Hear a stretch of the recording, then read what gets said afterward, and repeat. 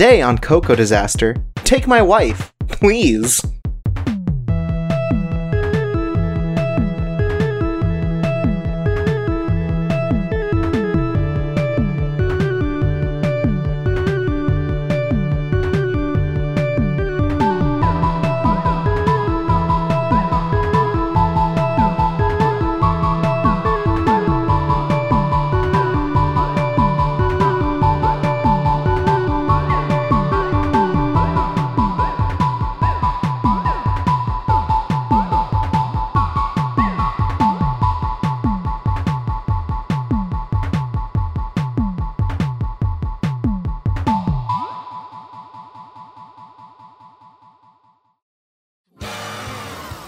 Hi, I'm Chorp Soy, and today I have two very special guests. I'm the Great Thief, Jay the Third. And I'm Hobotron, hello. I'm not so great, I'm sorry. I'm also a thief, The perfectly average thief, I'm bad at Hobo. it. Yeah. I'm trying. I'm doing my best, Don't worry, okay? Chorps, I've already stolen the hearts of all the listeners. Well, thank God, because today we're talking about Lupin the Third, Part 4. Ooh. The revival, I guess, of Lupin Diamonds the Third. are unbreakable. Yeah, that's the one. Yes. Can you believe Lupin got that stand in this part? Wild. I mean, like, it's a good thing they're unbreakable because of all that wacky hijinks he went through to steal them? Oh, jeez. But yeah, this is the first proper Lupin series in 30 years. It's been a long time without, like, a proper Lupin series. Yeah, it's mostly just been movies and stuff. Yeah, it's been movies, and there's the spin-off about Fujiko Mine, which is sort of like this reimagining, retelling of sort of the formation of the Lupin crew, which has become more movies. But yeah, Lupin's definitely, like, become more of a movie presence. This is the first time in a while that he's sort of gotten the TV treatment. Mm-hmm. He met Detective Conan. He met Detective Conan twice. Really? I only saw the first one. I'm pretty sure he did twice. Detective Conan's still like, oh, I still solved the mystery of you being Lupin the Third. And Lupin's like, shouldn't you be an adult by now? Oh, sorry for stealing the show. You're going to jail, yeah, buddy. So, I didn't have a ton of experience with Lupin going into this. I sort of, like, knew about him. I'd seen sort of, like, the one-off episode every so often, but I never really got to experience sort of, like, the Lupin, like, franchise until now. What about you guys? I had seen a few of the movies, most notably, Castle of Cagliostro. Right. That one's pretty big. I had also seen one about Lupin being in a submarine or something. But I had a friend who was really into Lupin, so he'd, like, talk to me about it. And I was like, man, that anime sounds cool. Too bad it's, like, the early 2000s and there's no way for me to watch anime. Right, I can't just, like, kazaa it. Yeah. No, it's kind of funny because it's like now, for years I haven't been much of an anime fan, but when I did watch it, one of the few ones I was really into was Lupin. But like, I haven't seen it in years, so like, trying to compare this series to the old stuff is kind of tough. Like, I'm going off of vague memories, but I'm like, oh, I don't remember if they covered that. Sure. But there was a point where I was really into it, but that was like a good 10, 15 years ago, so... Like, did you do, like, all of the TV stuff? Did you do the movies? Like... Mostly, like, the series. Mostly just basically what was on, like, Toonami and stuff. Oh, so, like, part 2, like, the big one. The one that was, like, 100-something episodes. Yeah, that one, yeah. Alright, cool. Oh, does it count that I really wanted to play the Lupin the Third, light gun shooter? Yes, that counts. So, one thing about the Lupin the Shooting, just real quick here. Is that the name? Yeah, it's called Lupin the Shooting, and there's a version of it where you type, and it's called Lupin the Typing. So, like, player 1's Lupin, of course. Player 2's Jigen, and I feel like player 2's got a real advantage there. Right, if you're shooting, clearly Jigen's gonna be the best one, like... Yeah, it's kind of his thing. Right. Right now I'm looking at the Wikipedia article for this one Lupin game. It's a DS game, a Japanese game, and the translation of the title is Lupin III, the greatest brain battle in history. And that's kind of awesome. Right, that's like I want to play that. That one's kind of like a Professor Layton style game almost. It looks like it, yeah. But like also like there's a part where you like it's like a side scroller and you control Lupin, I'm pretty sure. Like I remember like back in the day when this game was coming out, I was like, whoa, I want to play a Lupin the Third video game on my Nintendo DS. Yeah, it says it's a 2D stealth / action video game. And it has a picture of like, it's like a silhouette of Lupin holding a DS. It's really good. And he's got like a question mark over his head. One thing I'm really appreciating on the Wikipedia article is that under the lists of the games, they list Cliffhanger. I'm really appreciating that right Cliffhanger now. is a Lupin video game. Why don't we have an entire that. Choco Disaster about Cliffhanger? Jeez. Well, first of all, because it's called Coco Disaster, you fuck. Oh. Second of all, we should go over Cliffhanger. Hey, Mr. Editor, edit that out. Here, I'll give you a clean one. Coco Disaster. First of all, bitch.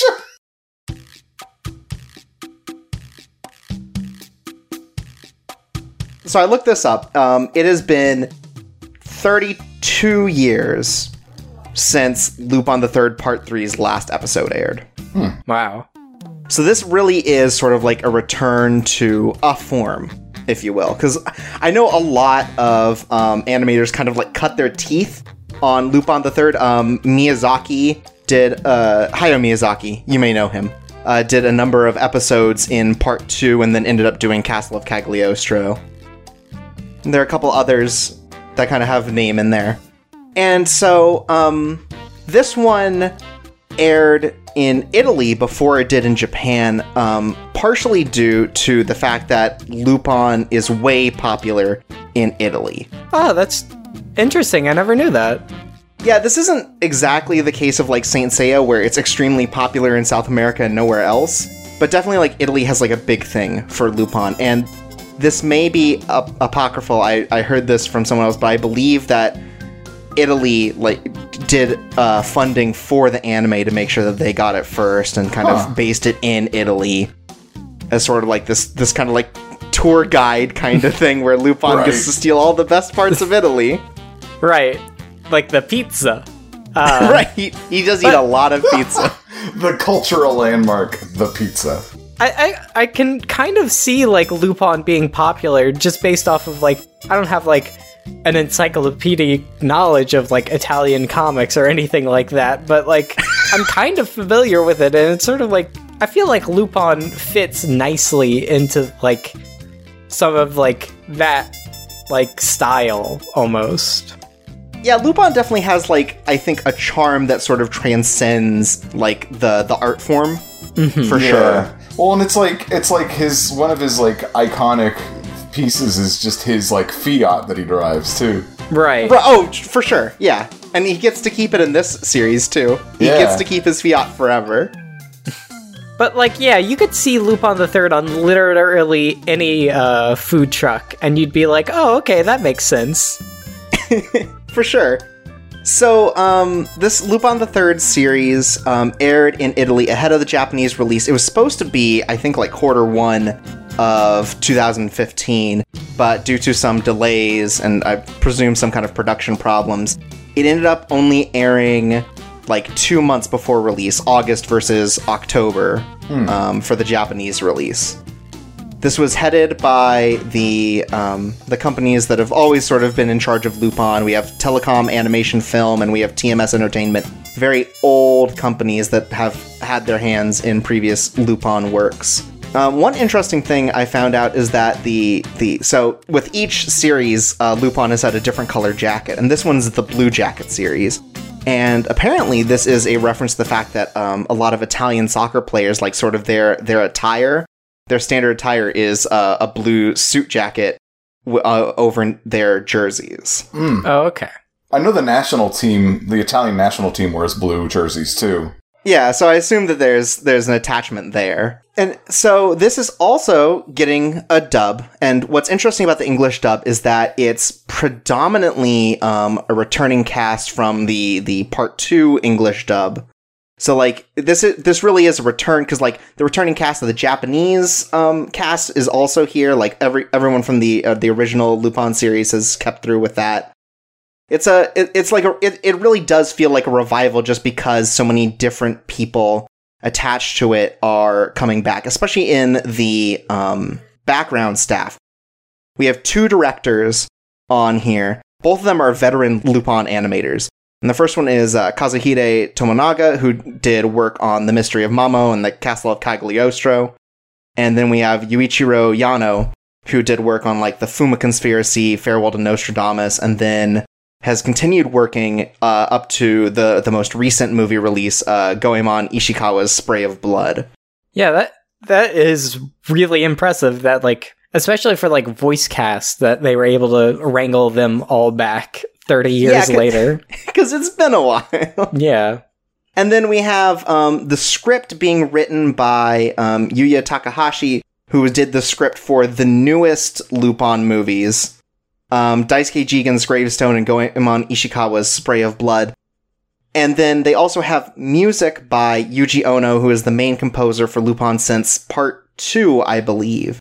And you can hear that because there are a number of tracks on the soundtrack that are sort of like remixes or like rearrangements of songs that have been used since then.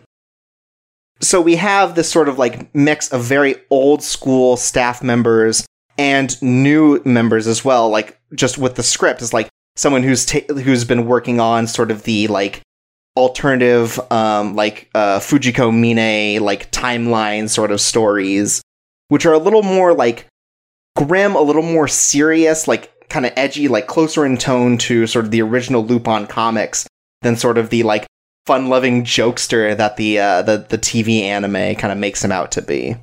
Right. So there's this cool blend of sort of like old Lupin and new Lupin talent that's going into this. And then also to kind of go with that is Tomonaga, one of the directors, pointed out that sort of like in an interview, he said that like the Lupin the Third anime that he was working on and his generation was watching, 40 years ago, is very different from sort of like, like what we see as like children's media now. Because like Lupin was sort of always an all ages thing with the TV series, and it's just very like the world of anime has changed since then. Right, Lupin's not in high school or in a cyber world, so right. He hasn't. He's for adults only now. Hey, look out for Part 5, which takes place in Sword Art Online. Right. My Thief Academia. Part 6, Lupin babies. It's gonna be the Yo-Yogi of Lupin the Third, where he's a cool teenager. He's hip and he's solving mysteries. Oh, man. So, Tomonaga talks about how, like, the idea was to sort of give something for the older adult fans who grew up with Lupin, and also the new fans who are going to be watching this series for the first time. It's something to make exciting and something that's realistic, but also fantastical. Yeah. And sort of like depicting a Lupin that is sort of like kind of a mixture of all of the different roles he's played before, where he's sort of like hard-boiled and he's comical, he's cool, yet he's, jokey kind of thing. Like, Lupin has always existed as sort of like a James Bond style cinematic universe where like different directors and different writers will portray Lupin differently depending on the situation and the story that they want to tell with him. Like with Cagliostro, you sort of get this idea of him like being like a gentleman thief. He's always working for other people, and then there are other ones like the like Fujiko Mine, where he's definitely a lot more like aggressive. He's a lot more sinister, but he still keeps that like cool vibe where he's like always ahead of the game kind of thing. Right. He's more Spike Spiegel. Right, for sure. And so, this is an attempt by Tomonaga to sort of combine all these different Lupins together to create one sort of like great story that encapsulates all of the things that people love about Lupin. Yeah. It's an ambitious goal, but I think that they did a pretty good job at it. Yeah. I mean, as someone who I guess fits like the growing up with it, because I was like basically like a preteen when I think I first started watching it. Like, I think they did a pretty good job like bringing me back in. Yeah, it never feels like it has to explain itself to you, because you get very well acquainted with all of the characters very quickly. Yeah, and I felt like, I mean, I might be remembering this incorrectly, just because I just happen to not remember, those episodes, but I feel like they did a lot of like characterization that they didn't do in earlier series, or at least kind of took more time to dive into that. Right, sure. Yeah. And we'll get into that a little bit more as we start talking about the series as a whole.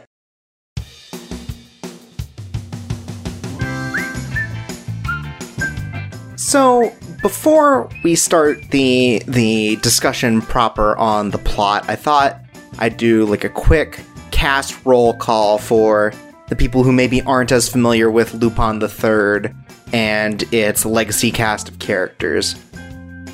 So the first one we have is Arsène Lupin III, who's sort of the gentleman master thief. He's sort of the brains behind all of these operations. He's the main character. We have Daisuke Jigen, who's sort of this no-nonsense master marksman who always gets his shot.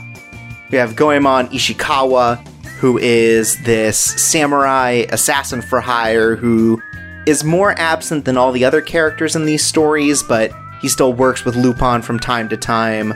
We have Fujiko Mine, who's sort of the femme fatale, the seductress of the group, and she spends a lot of time kind of at odds with Lupin, despite them being sort of like friends. And then we have Zenigata, who Zenigata is the inspector from Interpol, who is always going after Lupin, sort of like, since the very beginning, he's been the guy going after him, so he has the most experience, and his, like, major mission is just to catch Lupin at this point, since it's been going on so long. But yeah, so on to the story now. So, part 4 kind of starts out as like a cold open, like a shock kind of thing, where we have Zenigata visiting Italy. Right. And media res. Yeah, and we find that he's gotten a wedding invitation from none other than Lupin III. What the? Ooh. And he's pretty sure that this couldn't go anything but wrong. Yeah. I mean, with Lupin, whatever goes right. Yeah. Well, I mean, Lupin's never been a one-lady guy, so... The notion of, like, Lupin, like, settling down is just insane. So, I'm just gonna put this in right now. I watched the Adult Swim dub for the first episode, and I was really not impressed at all. Like, the direction just seemed really poor, like, especially on the extras, which is weird, because, like a lot of, like, the returning cast are, like, old hat at this by now, so... Right. It was just kind of disappointing. So I switched to the sub after that. Like, especially since, like, I don't know, like, I remember thinking the dub was really good. Like, they did a really good job, at least for, like, an American audience, kind of, like, translating jokes and making them land a lot more often. I remember that, in terms of translation, and you the mean cast being good. For the original dub? Yeah. Or part 2, you mean? Yeah, for part 2. Okay. One weird thing about the Toonami, or the English dub too, is like it has a bit after the opening song, like there's a minute long just bit where all of the returning cast like describes themselves really quickly and their motivations, and it's like really weird. And Lupin's like, my name's Lupin, I'm like a samurai, and Yeah. Lady. No, but it's like, it's a weird thing because I think we did talk about it really quickly, is like this show gets you really quickly like reacquainted with the cast. Like they're not so like complex that you would need like a descriptor for them. So it's just weird that they would insert that in. Yeah, like especially because like the cast is like all there in the first episode, which is like, it seems like a little bit uncommon for Lupin things for it to start with like the whole cast there. Like I feel like usually it starts with Lupin and Jigen, and then like sometimes Goemon's here and Fujiko's here now. Right. We start out in a wedding. Everyone has to be here. That's true. Right. But like it's like in previous series, it feels like they're mainly like are just in general the characters are kind of just caricatures. Like, they're instantly recognizable. You're like, okay, he's the gunslinger. He's the samurai who sits there and is weird and mysterious. And Fujiko's the woman, right. Yeah, and she's the babe. Like, the end. We did it. Right. And Zenigata is Wowza. Ooga. And one other thing to note, because I watched the first part of the dub, is that so there are two soundtracks. There's one that is exclusive to the Italian dub, and it's like, it's still jazz and stuff, but it's like all original stuff. And then you have Yuji Ono's, which is sort of like remixes and sort of like a lot more classically Lupin, a lot of the Lupin like leitmotif. Right. And it's weird that like the Italian dub doesn't use any of that, but then the English dub also uses the Italian soundtrack. Oh, that's weird. Yeah, not the opening. The opening is just like one of the instrumental tracks from the Italian soundtrack. It's really weird, I feel. My friend who's really into Lupin apparently doesn't like the Lupin the Third theme, which really just like... That's a crime. It just blew my mind. Like, that's not real. That anybody could not love the classic Lupin the Third. Yeah, no, right. The Lupin theme, it fucking kicks ass. You play that song and pop in music, it's great. And like, the reaction to the Italian opening was mixed at best.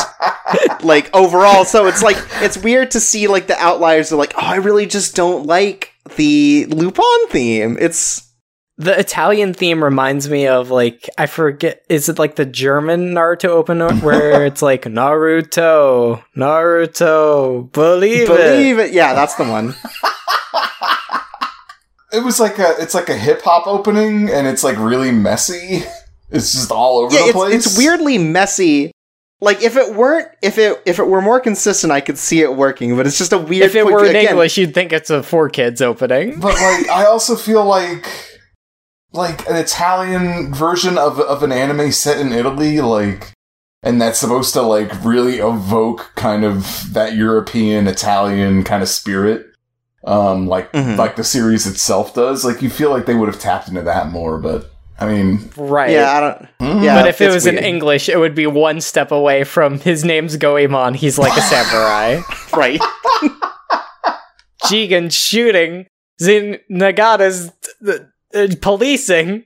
The dog is also Goemon now. Oh, right. So, now, back, it's Lupin's wedding. Oh, right. And he's getting married to a woman named Rebecca Rossellini, who is sort of this fashionista icon in Italy, comes from a wealthy family, sort of, she's all over tabloids and stuff for all these men that she's going out with, but she's settling down as well with Lupin. And Zenigata definitely thinks this is some sort of ruse, something to kind of like, Lupin's doing like setup for this huge heist that apparently requires him to get married. How ridiculous. And none of Lupin's friends are happy at all either. They seem like they are there out of obligation, and they are like, what the fuck is this guy thinking? Yeah. They're all wondering what the angle is too. Yeah, and so we get a little bit of sort of like the first time that Rebecca and Lupin met. Lupin appears at a party and sort of like directly hands Rebecca a note that just says, like, tonight I'm going to scare you or steal you. Well, it's one of his calling cards. Yeah. Right. Lupin always leaves a calling card before he steals something, and so he gives one of his calling cards to Rebecca, because he's gonna steal her heart. Right, it comes off as a lot more of sort of like a flirty thing than a I am an actual thief sort of thing. Yeah. Right. And so, like, it seems like Lupin's really, like, planning to settle down, kind of give up the job, and, just become like a married man, like, live an honest life. Yeah, it's like presented as if that was like his marriage proposal and she accepted. Like, right. the way the two of them talked about it to each other. Yeah, and so it's just like they're super lovey-dovey, the rings go on, they're celebrating, and none of his friends are happy. None of his friends are talking to him. They're like leaving him at the table as soon as he sits down, like, I showed up, I am out.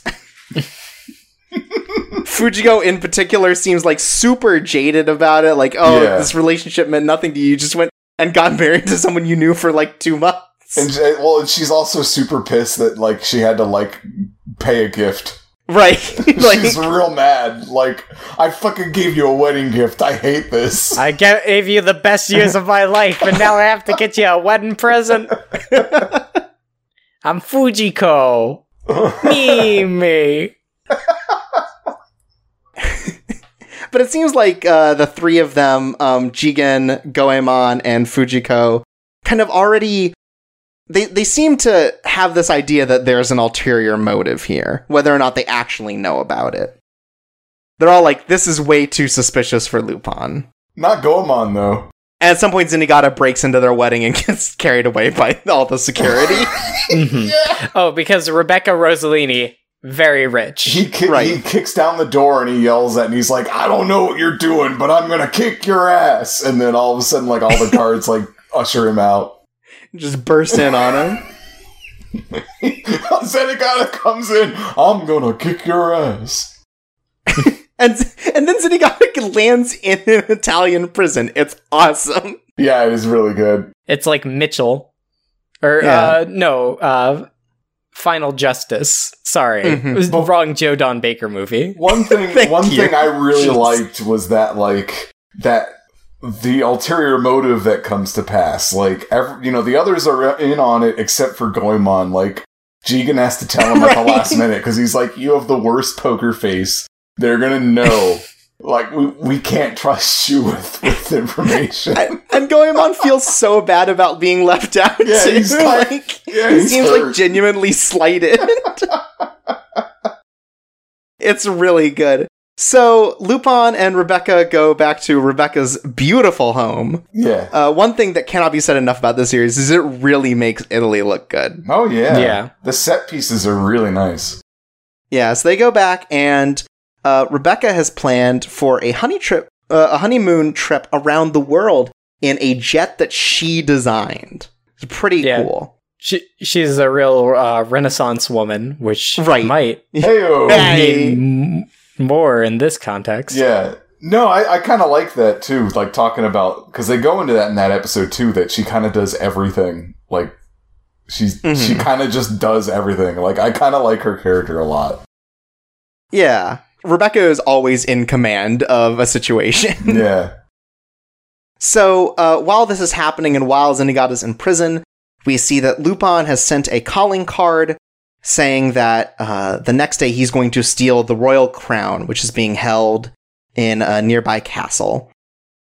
And here's where we kind of learn that Jigen was in on it and has gotten Goemon into the plan that they're going to steal this big thing.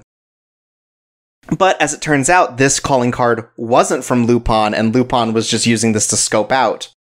So he gets caught trying to, like, kind of scope out this whole thing, and in the meantime, Zenigata's gotten out, he's chasing after him.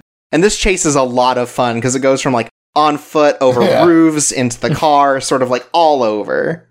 Yeah. It's very much like a classic style, like Lupin chase scene, definitely. Yeah, and then it turns out that the card was from Fujiko, who was impersonating one of the, like, people that's supposed to be keeping watch over the crown. and just like ollies out, and she's got the crown. She wins. No, I thought the card was, thinking about it, isn't the card from Rebecca? Because she's like, well, technically my name's Lupin now. Yeah. That might have been. I know Fujiko just also happens to be there stealing the thing. like they're working. No, you're right. against each other, Later, it too. does turn out it is from Rebecca. That's right, Yeah, because 'cause, she's like- disguised as the cop who gets Zenigata out of prison. Yeah, Fujiko's working rogue as well, but like, yeah, Rebecca's the one who actually manipulates Lupin. Right, Fujiko gets it. The cops get Fujiko. Lupin gets the crown, and so in order to save Fujiko, Lupin throws the crown like into a river, so that all of the cops will go after it and leave Fujiko alone. Yeah, so it's just this huge like sort of thing. And like, it turns out that Rebecca has kind of decided to take up thievery. Like, Right. knows that Lupin's a thief, knows about this whole thing, and decides like, I want to do that too. Like, through this whole thing, she's already known that Lupin's going after this thing, which is why she sent that card to like throw him off. It's like the song Night Moves, where it's like, she used me, I used her, neither of us cared. And one thing I noticed is they use the word Bridezilla in the subtitles. Oh, They refer to Rebecca as a Bridezilla. I don't remember if they used that in the English dub. That would own. Has Lupin the Third ever fought Godzilla? Oh man, that'd be a good now there's a crossover I want to see. So, while Rebecca and Lupin are talking about this whole thing, you know, she's Lupin's ended up back with the crown and confronting Rebecca on the roof of this castle, and sort of like as a thrill-seeking sort of thing, she jumps off with Lupin following along, and she gets caught by the cool jet that she made and she invented, and then she grabs the crown as well as Lupin falls farther down. So Rebecca Rossellini wins the heist. Though she doesn't see it that way. She's like, oh, I got caught, so I'm not really the winner. You know, Lupin still bested me. Right. Yeah. We learned that Fujiko was considering the crown as the wedding present, and so Lupin needs to give it back since the wedding was a sham. And Lupin needs to get his divorce papers signed. He's Right. like, "Come He's on, trying to get take it me." annulled because they didn't bone. Yeah. Right, well, yeah, that they didn't actually get married, and like since the whole thing was fake anyways. Yeah, it was a farce, yeah. Right, so it's like, oh, well, we have the wedding papers in already. We're married. We have to go and get the divorce papers. Yeah. And that comes up a little bit later, but for the most part, like through a lot of this first half, we get a lot of sort of episodic stories, like one-off heists and sort of like very like chivalrous things that Lupin does. Yeah. It's like in episode 2, we have sort of this bit where he does a job to help steal some like Blackmail. doping evidence, like some Yeah. blackmail on this famous soccer player who just really wants to play in the World Cup and can't because he's being blackmailed, sort of like to throw the match. Right. There's video of him doping, Yeah. but Right. the actual video is him like basically just using medicine because he's going blind. Right. Yeah. And so the whole thing is just like, I really want to play in the World Cup The because World it's sort of Series, hell yeah. my one the World Series. Yep. Almost said it, but I didn't. So thank you for pointing that out. And so he just kind of wants to he wants to play his join big the game. Super Bowl. Yeah. Right. But And then and regardless of whether or not Lupin does the chivalrous thing, in the end he ends up winning a lot of money because he bets it all on this guy Bratzi. yeah, on him scoring a hat trick during the game specifically. Yeah. Yeah. Like it's a cool ending because it's like, oh man, okay, well, how much do you want, Lupin? And it's just like, I want 3 million? No, 3 goals. And it's like, Yeah. oh, you believe in him. it's very good. It's Yeah. very sweet, but also then Lupin gets a lot of money off of it. Gets it gets fucking buku loaded. bucks, yeah. And so then we have episode 3, which is the introduction of sort of, not the Zenigata, like, replacement. I'd say the rival for Lupin. He's definitely a rival. Yeah. To Lupin, but still sort of the same, like, Zenigata-esque, like, pursual kind of thing, because he is kind of part of the law. This is the introduction to Nix, who is an agent for MI6, which you might know from the James Bond movies. This is the Secret Service from the for real England. life. Well, shush. Yeah. I only know media. But, like, he seems like a more threatening character than Zenigata. Right, Zenigata is persistent, and Nix is, like, actually really good at his job. I mean, Zenigata's pretty good at his job. Sure. It's just that Lupin's very good at his job, too. Zenigata's also the kind of person who's, like, selectively good. Right, he's extremely good at Lupin. Right. He can judo throw like nobody else. But I really like Nix. Like, I feel like he's a really good counter for Lupin. Like, where, like, he's a lot more, like, cool and calculated, where, like, Lupin's very perceptive, but he's very much, like, seat of his pants in Right, what he it's does. very improv, rather than Nix's sort of, like, I have planned out everything, you know, down to, you know, Like, down he knows, to every like, the minute detail. percentage of, like, failure for everything. Yeah. Except he always says it's 100%, basically. Right, and he's always wrong because Lupin's a wild card. Yeah. But, like, Nix's big thing, and he's like I think he's like the major agent for MI6, is that he has, like, some fantastic ears. Something about him makes it not only that he's very good at hearing, but also he's able to do, like, echolocation. Yeah. Mm-hmm.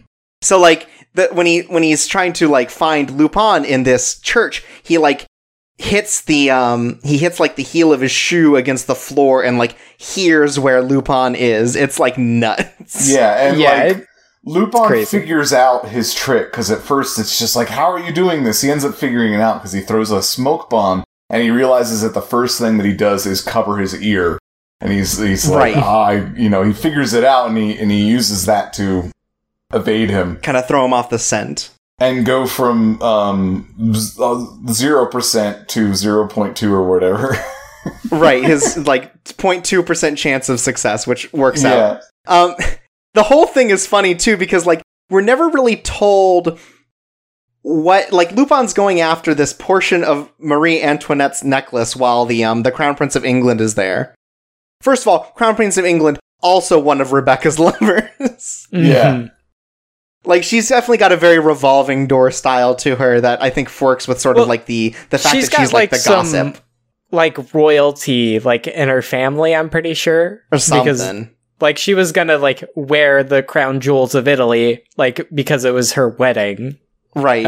In the first episode. So, like, it kind of makes sense that they would know each other, I guess. But also, like, I know she's she everywhere. I know she renounced her nobility. Basically, was essentially, because I remember, like, there's some mention of that, whereas it's like, yeah, I was in line, but I'm not doing that. Right. And there's a whole bit where it's like, because these are, like, now distinctly, like, you know, English jewels, MI6 is the one doing security, so, like, they capture Jigen and, like, crucify him and torture him. Yeah.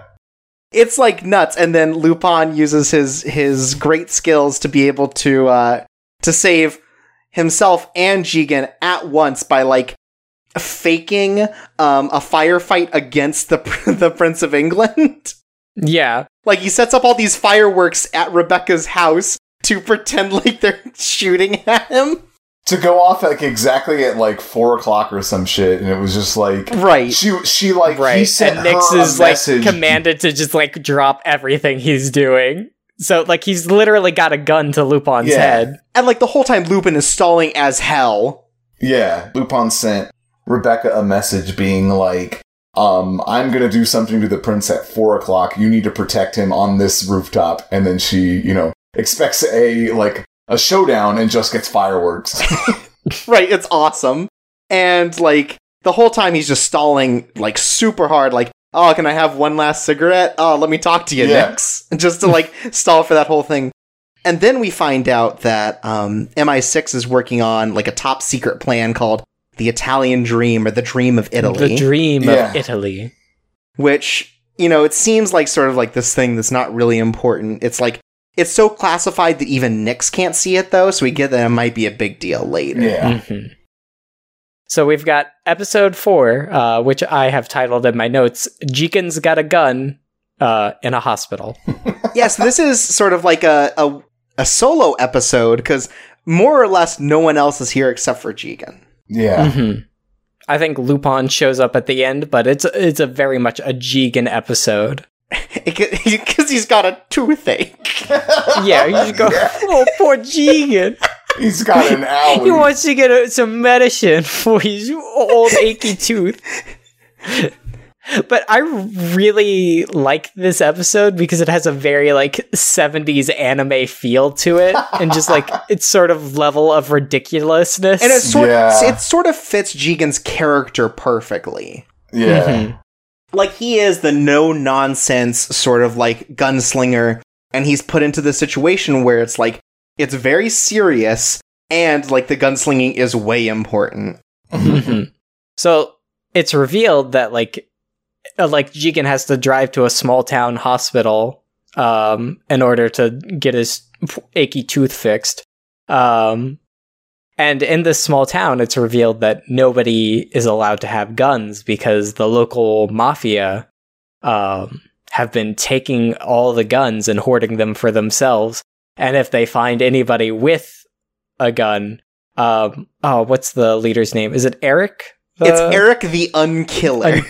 Yeah. Eric the Unkiller will shoot them a lot, but miss all their vital organs so that they're still alive. They're just very much riddled with bullets. Right, and so in this one hospital in town, there's just this room of people who are, like, living off of life support that, like, the staff just can't get to because, like, the taxes are too high to get the things that they need.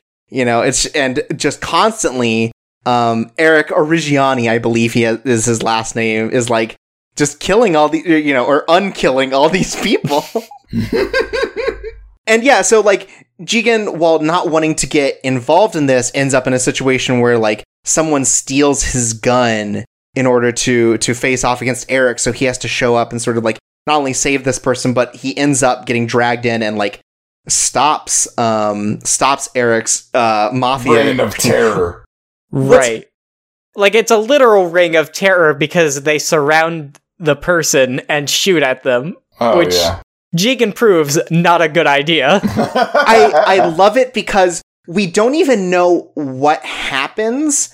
Like, Jigen is in the middle of all these people with guns and gets shot at, and what we end up with is we cut forward to the aftermath being, like, looked over Smash by... cut to in media res. Zenigata's there. Zenigata, and who looks like Columba. Yeah. So Columbo and Zenigata are there, and they're just, like, looking over the crime scene, like, how did all these mafioso die? And so, like, Zenigata's like, oh, well, assume it, like, it must be Jigen because, you know, he's got this particular bullet and everything. This is, you know, his MO.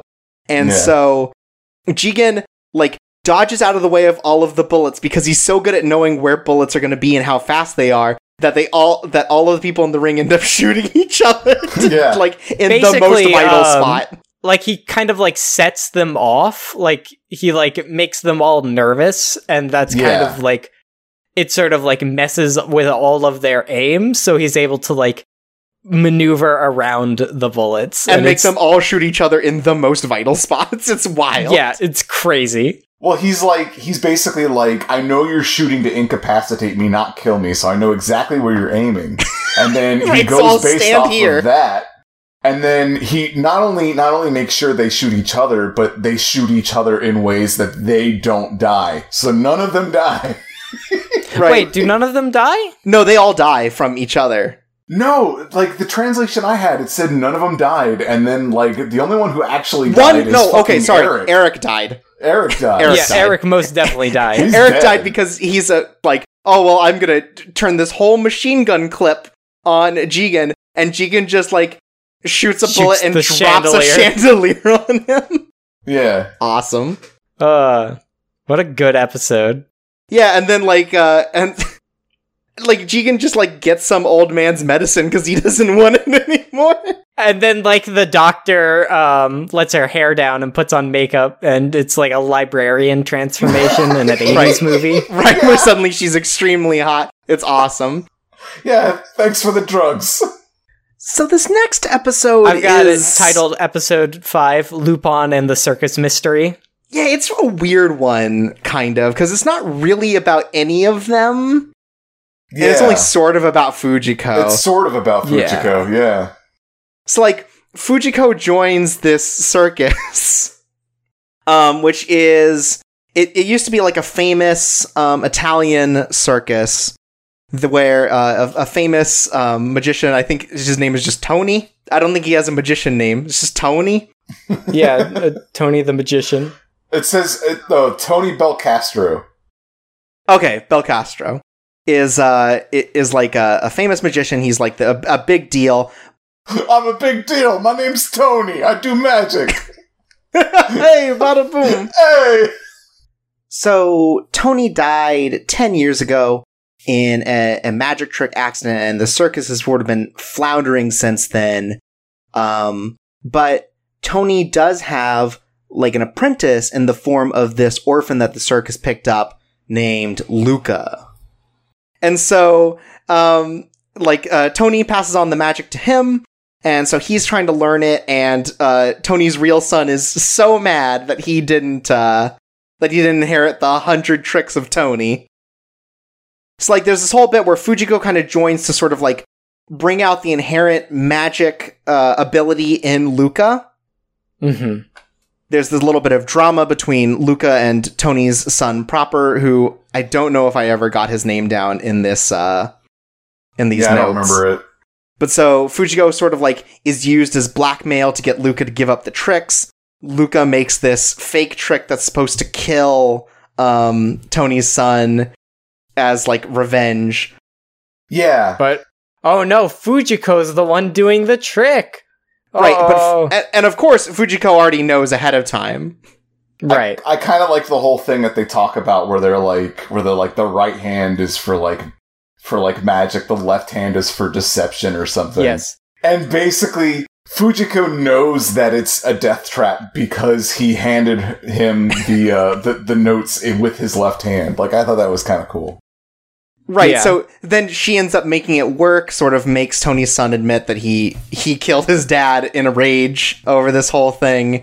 And the whole thing turns out to be a long con where Fujiko made herself attractive to this boy Luca who's doing magic tricks on the side of the street, so that he could rejoin the circus, so that he could revive this person's magic, so she could then sell his talent to a TV network who would take his act and make it like a televised series. Yeah, basically like subtly convincing him to just kind of sell his secrets off and just get out of it. Right, it is a wild, like, sort of long con, because, like, you don't get any of that from the thing. Like, it seems like, oh, Lupin's jealous that Fujiko is, like, with this other man kind of thing, and that's kind of, like, the whole connection. Well, I like him undercover as a reporter. I thought that was pretty funny. Yeah. Yeah. I like Lupin as a reporter. It's a good look. Him and Jigen do a lot of, like, weird buddy sort of stuff where they're, like, disguised as, like a duo doing something. It's really good. Mm-hmm.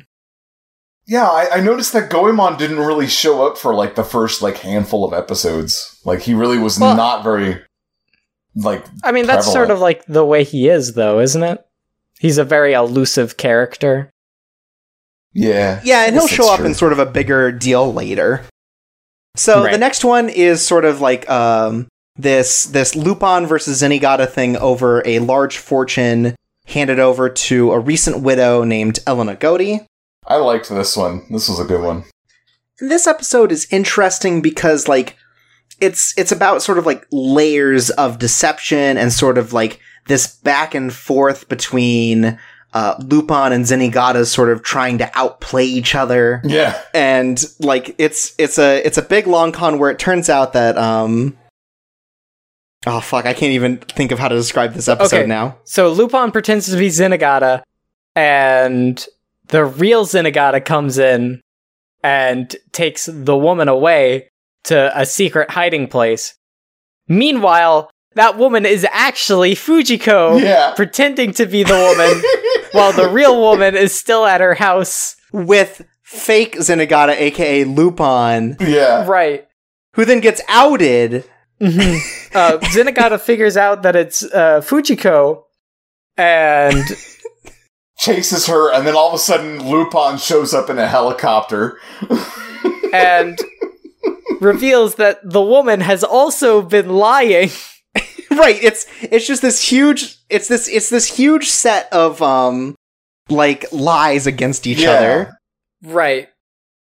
And it all ends with a fucking tower of gold bricks hidden inside this mansion. Because it's like everyone's after Elena's fortune that she got from her late husband. And then she's like, oh, well, it's fake. So we go through this big song and dance where, like, eventually Lupin and Zenigata work together to, like, pretend to steal her fortune so that no one will bother her anymore. No, it's really good because it starts out like they have all these different versions of it and you just don't know what to believe because at first it's like, oh, you know, the two of them were madly in love, and then it turns out that like there was one time she cheated on him with someone and he never forgave her and like literally abused her basically. Right. And like it's very clear at the end of her husband's life, they both despise each other. Like, she's basically like, oh, it's something that it's a rumor he spread at his death to get back at me. So that way I'd have all these treasure hunters and everyone coming after me constantly. And then you find out, in fact, that it is the truth, though. Right. And like, she's like, I wasn't supposed to know about the fortune, but I did because I'm very smart. Yeah. Right. There's, in the first season of this anime, there's kind of like a surprising amount of like abuse to women in it. Yeah, because they also talk about how like Elena was like a prostitute as a child until she got saved. Right. Yeah. But like there's this episode, then like the next episode, and then like not the next episode, but the one after that. And it's from what I understand, Italy has like an issue with like prostitution and stuff like that. So I think it's just kind of coming up with that. It definitely gets better. Right. But there's definitely like a seedy side to all of this. Yeah. And so Lupin gives up the chase for this gold because he's like, oh, I didn't do it within my calling card time. Sorry. Yeah. But like, oh, and then they're like, I forget whoever it is that's with him. Right, and Elena's like so surprised that like Zenigata comes back and like protects her even though that she's like lying and conniving.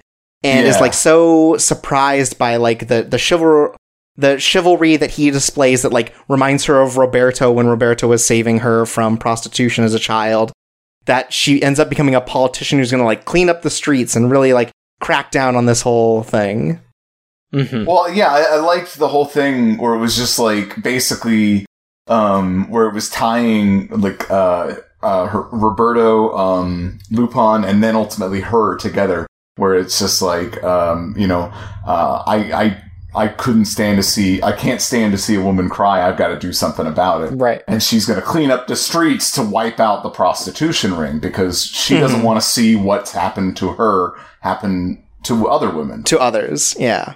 And it's a really cool ending. Right. Like, it's good. Yeah. Then there's episode 7, which is sort of another Nyx episode where somehow, okay, first of all, so he's got a family. His real name's Justin. Mm-hmm. He's a husband and father of 3. And he has 3 children with 3 completely different hair colors. And I don't know how he pulled that off. Because he seems loyal. It's dye.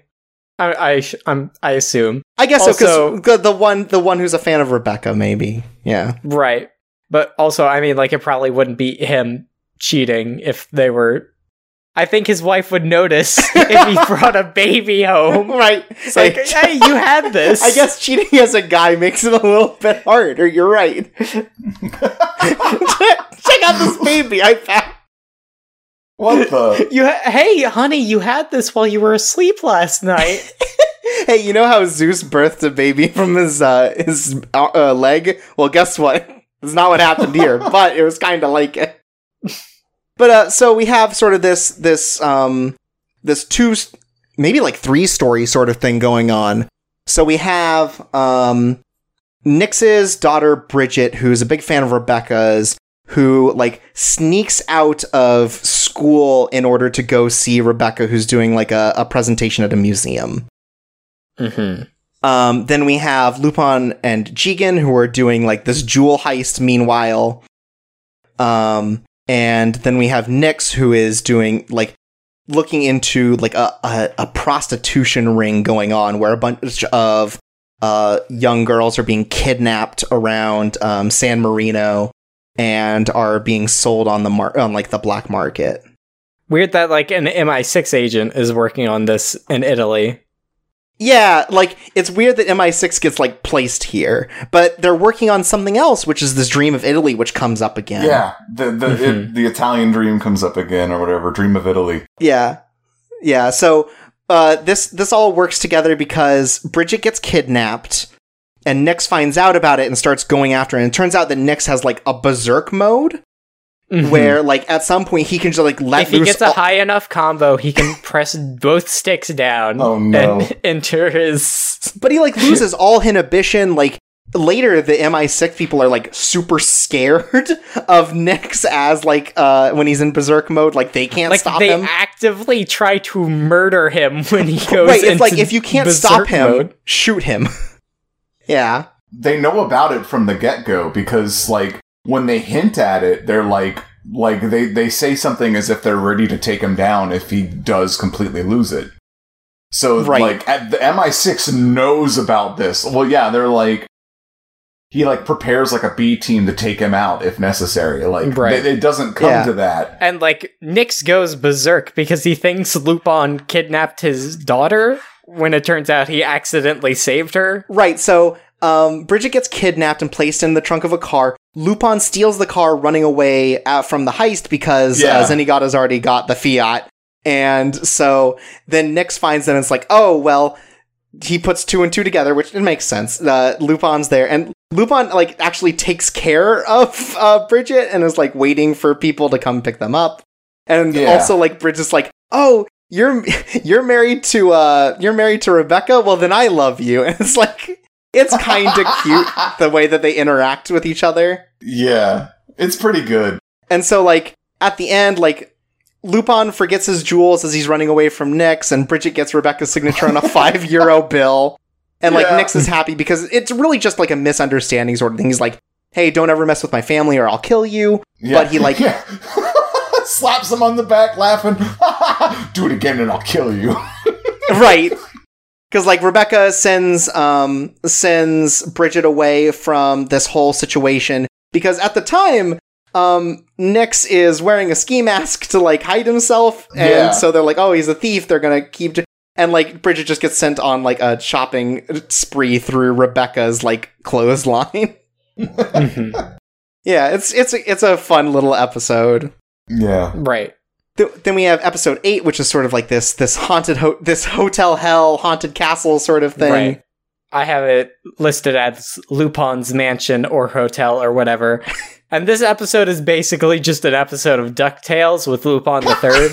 Right, because Lupin and Jigen, like, show up at this hotel. It's like, oh, it's supposed to be haunted, and also have ancient treasures, including, like, a lost painting by Da Vinci, I believe. Yeah, I think so. It was well, this was one I really liked. I had, like, the ending of it kind of picked out, like, halfway through it, but it was still one of my favorites. Yeah, I love Lupin and Jigen's, like, interactions because Jigen is, like, a big old scaredy cat about this hotel, and Lupin's just making fun of him. And he immediately just gets drunk. Yeah. Jigen immediately drinks away his fear. Jigen is A+ in this episode. Yeah, there's this whole thing where, like, they're finding secret routes and everything, and, like, it turns out that the hauntedness of this hotel is just, like, a marketing thing between the owner and like his daughter. Yeah. Mhm. But there are also actually ghosts here that Lupin runs into from a family that used to live here and were murdered due to like a betrayal from the a family they married into. Yeah. Right. Well, it's really only one ghost. Right, but there is a ghost. Right. And she was told to guard the treasure. But it turns out there was no real treasure. It's just her sister trying to protect her from being brutally murdered. Well, there was treasure, and it was Michelangelo. It was a Michelangelo painting. There is a treasure, but because it's been there for like hundreds of years or whatever, it's like all of the treasure is either destroyed or like worn. Like the painting has been like through weather for hundreds of years and is just like looks like nothing anymore. Yeah, because it's been sitting in like a collapsed tower. It's gotten sun damaged and stuff. Right. Lupin takes it to Antiques Roadshow, and they're like, did you polish this? And he's like, oh yeah, of course. So they do the recreation of that one Jesus painting. Right? Right. Lupin tries to do the recreation. Yeah, he makes Fresco Jesus. And so like the whole thing is just like, this ghost has been waiting all this time for someone to sort of like take over and like let her know that it's okay to leave with her sister. And Lupin, like doing the chivalrous thing, is like, oh, you did such a great job doing the treasure, I'll take care of it now, and sort of like leaves it since it's all worthless. Yeah. Right. Also, he's basically fighting the Beagle Boys. Right, like, Good. There's this other family that pops up, like head by someone named Mama. Like, it's just, like, two dudes who are like, oh, Mama, take care of us, kind of, Well, like, it's really, I love, just one thing I wanted to say is I love, like, how they kind of set them up as if they're, like, this recurring bad guys. Like, yeah, they're very much the kind of bumbling Beagle Boys with, like, the domineering master who's their mom. And, like, but they're just one-offs. Like, this is the only episode they're ever in. And when they show up, it's like, oh my god, it's you again. Wow. It's such like a weird one-off. It reminds me a lot of the Castle in the Sky Pirates. Like where they have one old lady taking care and then the other bumble people are like, Mama, take care of us kind of thing. And like these guys aren't like Lupin the Third villains, right? Right. They've never really appeared before, I don't think. God. And just another thing that we didn't quite talk about that I really appreciate about the episode is like the whole like the specific thing of how they find the of how they find the dungeon underneath, because like basically the whole story is like, everybody who always reports the ghost stories, they're always like fucking drunk, and they just end up in an area where they have no idea where they are, and they just run around for a while, and then they just kind of get dumped out eventually. Right. And they have no idea what the fuck. So Lupin's like, oh, there's a maze underneath. They find the maze by like Jigen getting ready to piss in this random hole. Right, which is just in the wall. Like, it's like, turns out that everyone has just been pissing in this hole because it kind of looks like a toilet in the corner of this room, and it just leads them they're to drunk. A corridor. Yeah. So like, I love that so much. Yeah. Then we have episode 9, which is sort of Goemon's feature. It's like the first time he's really shown up since the original heist. Yeah. And so a bunch of people are getting assassinated all around the world. And it turns out that these are all people who Goemon had worked with, who were also assassins. Mm-hmm. Like, sometime before this, Goemon, they had created, like, a League of Extraordinary Gentlemen out of all of the best assassins in the world. Right. This Italian politician named Fago is like, I called you all together to kill this one man, right? His name's, like, Samuel Decal. He's the president of the Republic of Dahlia, who's, like, a dictator they need to kill. Yeah, he's a dictator, yeah. And a dick. You're right, my man. Yeah. And he's got, like, a hired guard named Zora, who's, like, this legendary sniper. So the idea is that Fago, in order to, as it turns out, like, he's doing this for oil, so he can kill this guy and, like, take over all the oil that this guy is, like, headed over, like, from this land. And so there's this huge fight. It's, like, pretty cool in, like some kind of African desert. Yeah, because it's Yeah. it's the dictator's like hometown. Like he apparently travels there once a year, so they decide to surprise him on that route. Yeah, they're gonna ambush him. But then, like, even before we can see the car, like 3 or 4 of them just die immediately because Zora is just that good of a shot from that far away, Yeah. and while moving in a car. Yeah, So we have Goemon, and the main character attached to him is this what appears to be a child who's named Belladonna, who seems to be like an explosives expert. Yeah, Because she is super ready to like just like suicide Blow bomb herself on this up, dude. yeah. Yeah. And Goemon's like, I won't do that. I'll take care of you if things get bad. And totally does. He totally he's Goemon's OP. yeah, I gotta say. Goemon cuts the bullet in half. yeah. Zora, it turns out, is like nuts where he's like, oh, the wind is going this way and the sand is pushing the bullet this way, so I can make all these wild shots that like loop and stuff. But Belladonna gets like this clean hit on Zora with her like pistol, and Goemon gets the kill and slices the dude in half like he actually splits. Like he splits the entire car. Yeah. Yeah, it's But the it dictator's is sitting wild. in the middle. It looked like the driver got out okay somehow, though. Like, it didn't look like he got cut. Yeah, but it seems that Zora's come back because all these people that have been dying around the world are dying by his particular brand of sniper rifle. Right. Mhm. And it's all the people from the Assassins group. Yeah, so everyone ends up dead except for Belladonna and Goemon, and they end up showing up at like Zora's hideout because he's survived the whole thing somehow, and they make it there, and they're like jumping in, and they find him like basically dead. Like he's wheelchair bound, he's extremely old. There's no way he's holding a gun, let alone shooting it. We find out that Belladonna is the real assassin working with Fago because he doesn't want to get discovered that he like assassinated this person for oil while he's in this like bid for candidacy. Right. And he Isn't- raised Belladonna. Yeah, she's Right. like his adopted daughter, yeah. But like it's an extremely abusive relationship. There's Yeah. like Yeah. he's like sexually assaulting her. He's like beating the he shit has out a of her. bomb in her heart. Yeah, he planted a bomb in her heart, like to start. So first, already Not a good bad dude. dad. Yeah. Right, Right. And so like that's like the only reason He's that not they. a soccer dad. It seems like the only reason that she stayed with him is because of this bomb thing. But it turns out that Goemon cuts. Well, she murderizes her dad Right. eventually. Right, Yeah. and is like, I'm going to turn on the detonator anyways because I need to atone for my sins. And Goemon's like, no, I told you I'd protect you. So he makes the perfect incision to not kill her, but to get to the bomb in her heart, take it, and throw it into the air. Like, it looks like he doesn't just, like, cut it out. It looks like he stabs it out of her, like, pokes it out. Right, and, Mhm. and so Belladonna gets to live, and it's like, it's weird because it's like trying very for this, like, dark story, but it's also, like, absurd constantly. Like, the Yeah. tone is all over Like the I place feel like for that's this. something that you see on like one of those late night knife infomercials. Like this sword is so good you could stab through someone's heart and they'll live. Cut out the bomb, slice the bullets in half. Japanese swords folded 1,000 times. Yeah, totally.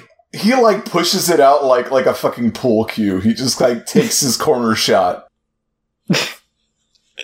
Then we have this great little episode. Episode 10 is like a Lupin's double date disaster where he gets invited to this this like wine exploration, as they call it, by Mhm. both Fujiko and Rebecca, and he agrees to go with both of them. So he's doing this thing where he's constantly running from one to the other, trying to pretend like everything's cool, and he's not. Like He's changing into his Wolfman costume. He's putting on his Hawaiian shirt. Yeah. And oh no, he's wearing his Wolfman costume and the Hawaiian shirt.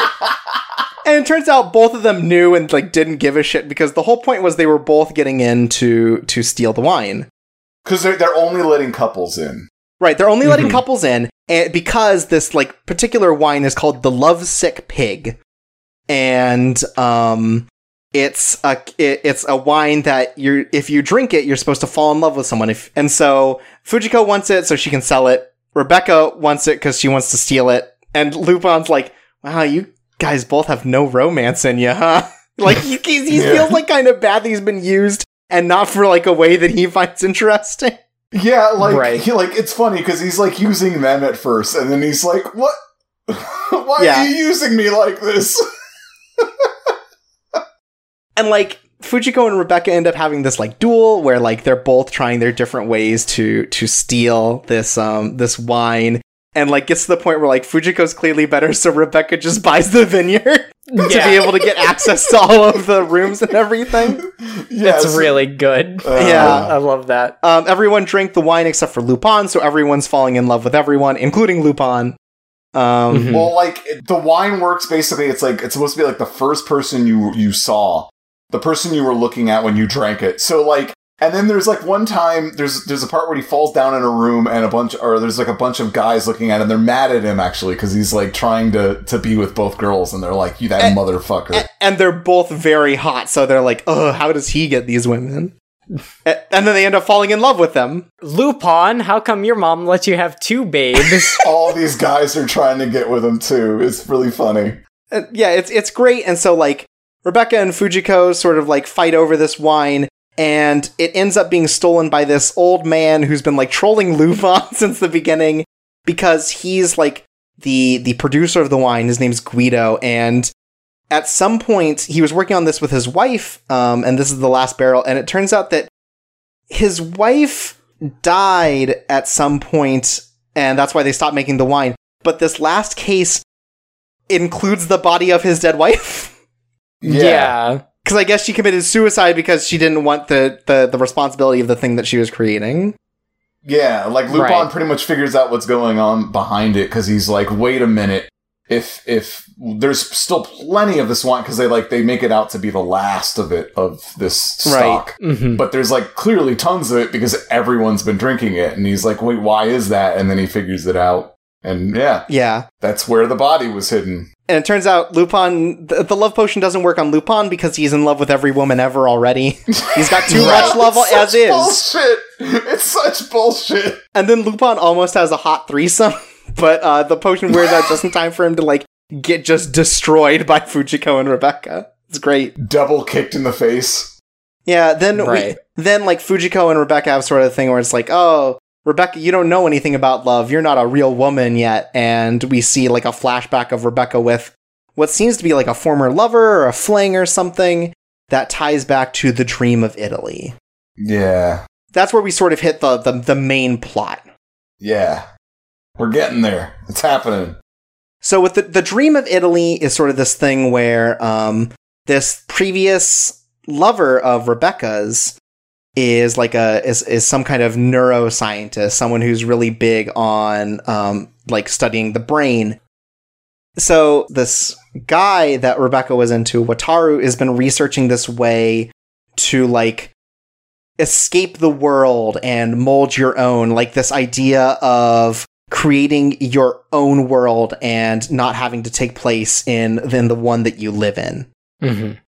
And so he's been writing all these notes and these ideas of what he refers to as the Dream of Italy. And like the Dream of Italy, as Lupin kind of like decodes his stuff, he finds out that that Wataru has created this alternative reality where like it seemed like he died in real life, just like out of nowhere, like sort of just passed out and died. But what actually happened is he like uploaded his consciousness sort of into this book so that anyone who decoded it would be able to access. He was murdered by MI6, but before that's right, they were he able was to kill actually him. murdered, but also he uploaded his memory into this book so that anyone who decodes it can like have his consciousness enter theirs. It's kind of like an extra way for like his secret to kind of live on. And yeah, because I mean, obviously it's like really important, really powerful. And so once they enter the Dream of Italy, they find out that this is sort of the thing that MI6 has been after all this time. Like they killed him, tried to figure it out. They were unable to like solve his clues and riddles in this book. But now that like Lupin is figured out, and Lupin, using this knowledge, has found his way into, like, Wataru's, I guess, like, secret base where all of the deeper sort of, like, knowledge was. Yeah. They used Nyx to follow him along and because he also has the superpower of like, photographic memory. Right. He's like Cam Jan. Oh, another kind of side of it, just like a little thing that does come up briefly later, that I guess kind of sets it up how, like, Lupin knows, like, instantly that this is something important, like, when he's in the dream, as opposed to just writing it off as a dream. It's like, he's like, oh, I literally never dream. What the hell is this about? Right, everyone talks about how, like, Lupin never dreams. Like, everyone knows that about him. Like, yeah, all the other members of his party, they're just like, but he never dreams. Yeah. Turns out Lupin's been fucking with him. He's just like, man, I hate talking about my dreams. Yeah. They're so Another boring. one with Fujiko in it. Woof. But, so the Dream of Italy is like this implantation of the personification of someone in their brain. He, with Rebecca, because Rebecca has this attachment to this person, they go to his where his notes are left, and they're supposed to destroy it. And in order to escape Nyx, who has been following them this whole time, he sets fire to all of the notes, because that's what Wataru wanted anyways, so these don't fall in the wrong hands. But also, it means that they have a chance to escape while, you know, Nyx only has this limited time to implant all of this information in his brain.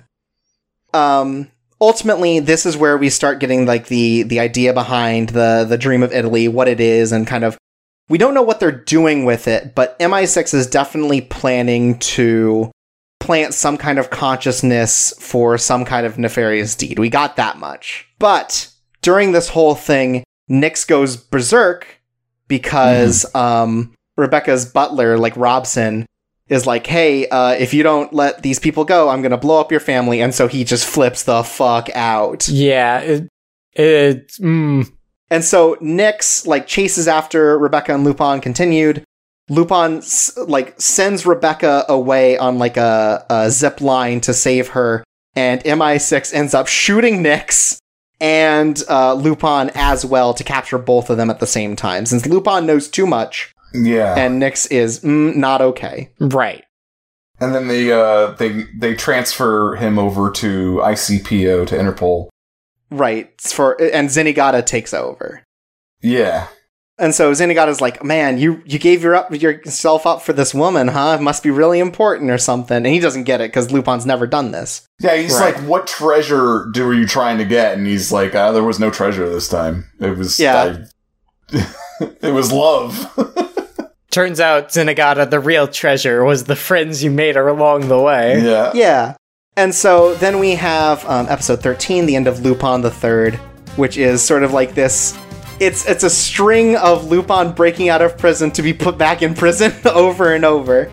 So Lupin keeps finding his way out of these Italian prisons, even though everyone's like, oh, there's no way he's going to break out of this. And every time, Lupin, like, very clearly for something is like, hey, this part of it is why I broke out, so maybe you should put me in a prison that doesn't have these things like security or bars or allows me to see people. So it ends up that Lupin gets he's just inside of a box Right. on an island, and Zenigata's there, and he's watching him all the time, and he's making him, like, fantastic meals, it looks like. Yeah. Like, Zenigata is He's a an pretty good A-plus cook. chef. Yeah, especially with just, like, just a fire, that's it. But, like, one Yeah. thing I liked before that was just, like, when he was in the first prison, like, they moved all the other prisoners out. It was just, like, 100 guards and one prisoner. It was really and he still good. breaks out all the time. And so there's the kind of this back and forth, like Lupin's like, oh, well, you got me. I lose. Like, I can't break out of this. You made it perfect. And so Lupin starts, like, giving up the will to live. And Zenigata's, like, kind of worried because he's like, well, with Lupin gone, like, what do I have left? Like, I have nothing to do. I've spent my whole career chasing after Lupin. Like, what's my purpose anymore?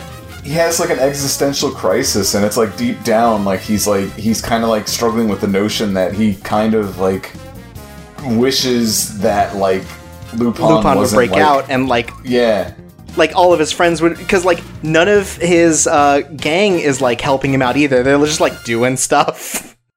Yeah, they're all being monitored, and it's 6 months. Yeah, it's like a 6-month period. And he's just like, he's getting distraught, like, as he's getting more and more, like, starved. Like, he, like, bashes his head against the rocks, and he, like, punches the rocks, and he's, like, constantly hurting himself. Because he's so mad because he doesn't understand what Lupin's game is. And he's like, why is he killing himself? I hate this. Because Zenigata's like, well, nothing else is going to feel as good as this chase. Lupin was the best thief. Yeah, it was his entire purpose in life. Yeah, Lupin gives up eating. He, like, kind of lets himself die.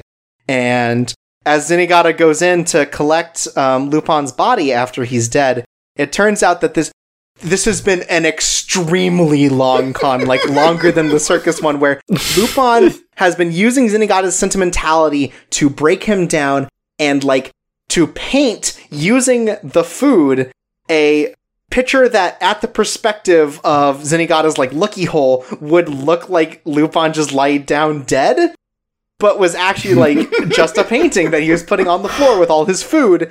And so he locks Zenigata up in the jail, runs away, and it turns out that it's been fine the whole time. It's wild. Yeah, it's fantastic. It's extremely good. But then at the end, we reach sort of ahead with the Dream of Italy thing, because at MI6, someone has escaped their grasp, and they talk about being worried that he'll adapt to the world. And that's right, it's Shadow the Hedgehog, baby. Oh no! Well, it's some naked man standing on the Colosseum looking over Rome. Some naked, extremely hairy man, just bare ass, standing on top of the Roman ruins, looking down. Yeah. So the next episode, we're gonna go through, I think, the second half a little bit faster, just because this is where the plot comes in, and we can come back to some of the, like, episodic stuff later. We get to a point where Lupin goes to France and decides to go to the Louvre to steal the Mona Lisa, and while he's there, they end up finding. So they talk about how there's always been two Mona Lisas, just drawn at different part of the Mona Lisa's life. What's the word I'm looking for? Subject, I guess. Yeah, the subject's life, and we find that this other one that Fujiko bought in the front of the museum is also an exact copy of the original. Like, it's decidedly by Da Vinci. Yeah. And we see the hairy man again, who was on the Colosseum. He's the one who painted it, and later he's looking at one of the coins, and he points out that the Vitruvian man on the coin is his sketch. Yeah. So, turns out... And this is where I audibly said, oh my god. Turns out... I love anime. Da Vinci's back, baby. Yeah, hell yeah. So, the whole idea behind this is that MI6 has used the Dream of Italy, this idea of implanting a consciousness into someone else's brain, to artificially create a body that had Da Vinci's mind in it, all of his memories, all of his like ingenuity in there. Like MI6 successfully, saved the information that Lupin was burning, because Nix used his like energy, or whatever, instead of pursuing Lupin, used it to memorize what was on the wall as it was burning, and then get that to MI6. Right, and then like Da Vinci was created, and they were going to use, I guess they were going to use like his knowledge for, to create make a non-working helicopter. Yeah. to like adapt him and like make him sort of like an asset to make like MI6 the most powerful power. Right. But he broke out, and sort of like he's learning to adapt to the world and everything. And so here we lose the plot. We have this bit where, like... Episode 15, where plot, Lupin pretends to be a substitute teacher to get his diamond back, and in turn teaches these teachers how to be good teachers, basically. He steals a diamond, he loses the diamond in like the dumbest way possible. Right. Like he gets panicked by Zenigata, and he just throws it like 2 blocks into this kid's backpack as he drives by. So he impersonates a teacher, but the teachers are using the diamond as a bomb to like pay back to some mafioso who they like. Well, they're trying to blow up the mafioso so that they don't have to pay them back. So they don't have to pay them back because like they're teachers, they don't have the money. Right. The mafioso gets mad about like that, like getting into a bar fight basically, and they're like, you have to pay me all this money, and they're like, I'll blow you up instead. But Lupin, being the chivalrous man he is, sends the police to stop them. It's a great old time. And then he throws the diamond away because it's nothing but trouble. Right. Then we have Lupin's day off, which is like, so Fujiko's on a cruise, and this lady that she's like unfortunately hanging out with, like she's not happy, but this lady lost the dog at the last stop. And so Lupin picks up this dog, and Lupin, Jigen, and Goemon are driving to the coast to not only drop off this dog, but also because they got reservations at a 5-star restaurant. Right. They're going to get some sushi. Right. So it's this great road trip of just the 3 of them, but it's just constantly being delayed because Zenigata shows up and they run out of gas, and the dog runs away at some point, and just like this nightmare where it ends up they can't make their reservation or the cruise ship, so they fucking drive off of this pier to land on the cruise ship, and they have dinner on the cruise ship and bring back the dog, and nobody's happy. Right, and the dog runs away because it hates the owner. Right, the dog runs away to hang out with hot babes. Right, I have 2 notes on this episode.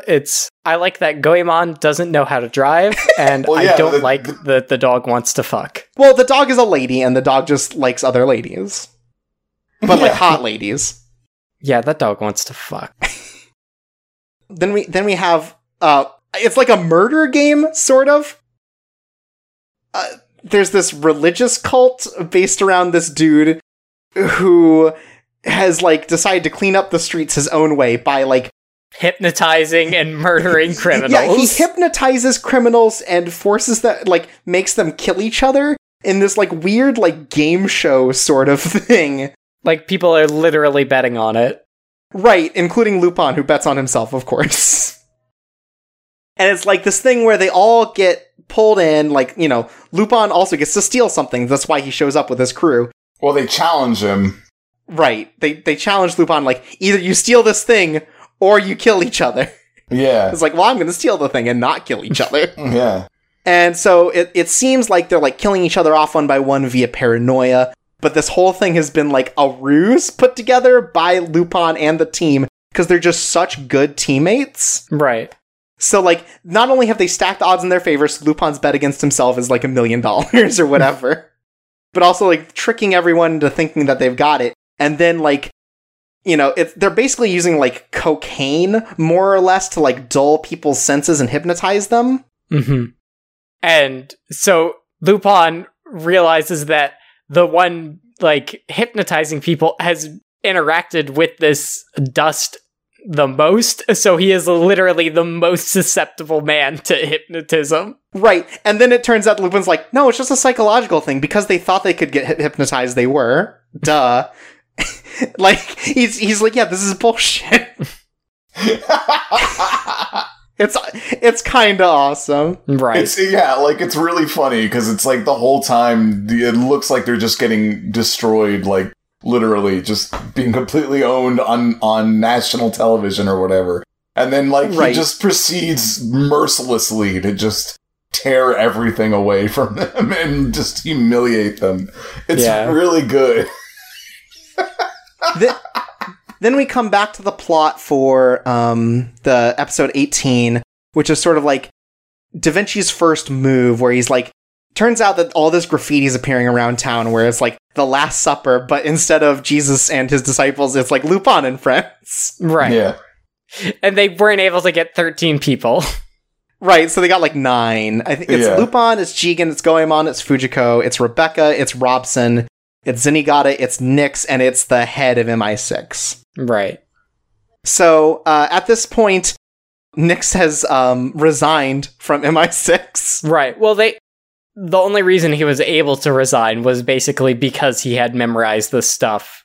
Like, right, so he's like, I'll trade this information for the fact that I never have to do this job again. Right. Clearly, it's, getting in the way of me and my family living life. Yeah. So, they all gather in this church in Milan, where they find a table set up for them, where they all do the sitting, like the painting, and they all talk to each other while Da Vinci is sort of like sitting in this other room, like orchestrating their dinner. And so Lupin starts speaking about like the Dream of Italy and what he saw and the way that MI6 kind of got their hands on it and what they've done with these memories. Right, and he's like basically like breaking this down point by point in a way that's like amazing. And like he ends with like, and they cloned Pablo Picasso. And it's like, oh no. But yeah, so it's like, what is his name? Percival Gibbons is the head of MI6. Yeah. And like the whole time he's like, okay, I know Lupin knows something. If he knows too much, I need all of the MI6 people to show up and shoot everyone in this room. Because we can't let this information get out. And it doesn't work. He does know all the information. He just announces it. But he's able to like run. Everyone's able to make a break for it and escape. Mm-hmm. But this whole time, Lupin goes to confront Da Vinci, who he knows is in the church or in like a nearby building. Yeah. Where he sort of like has his first encounter with Da Vinci, and Da Vinci's like, I knew you'd figure it out. Like, Da Vinci seems to know of Lupin and seem to have like great regard for him. Mm-hmm. And Da Vinci's like basically like, I've got to tear down the world so I can rebuild it better. It's like, basic villain stuff. His like massive plot, which is basically to tear down a new world, and like basically, I guess like they're playing off of him being like a genius, and he's like, yeah, in order to build something, you got to be able to deconstruct it, and he wants to deconstruct the world so he can reconstruct it more perfectly. God, like no other like TV show I feel like would ever make Leonardo da Vinci the villain. And I think that's beautiful. This is a beautiful show. It's awesome because Da Vinci escapes on like a proto flying machine, like one you would see in his notes, but it's made out of an air duct. Yeah, it's wild. It looks more like a dragon, like made out of just cloth and wood. It's really good. Yeah.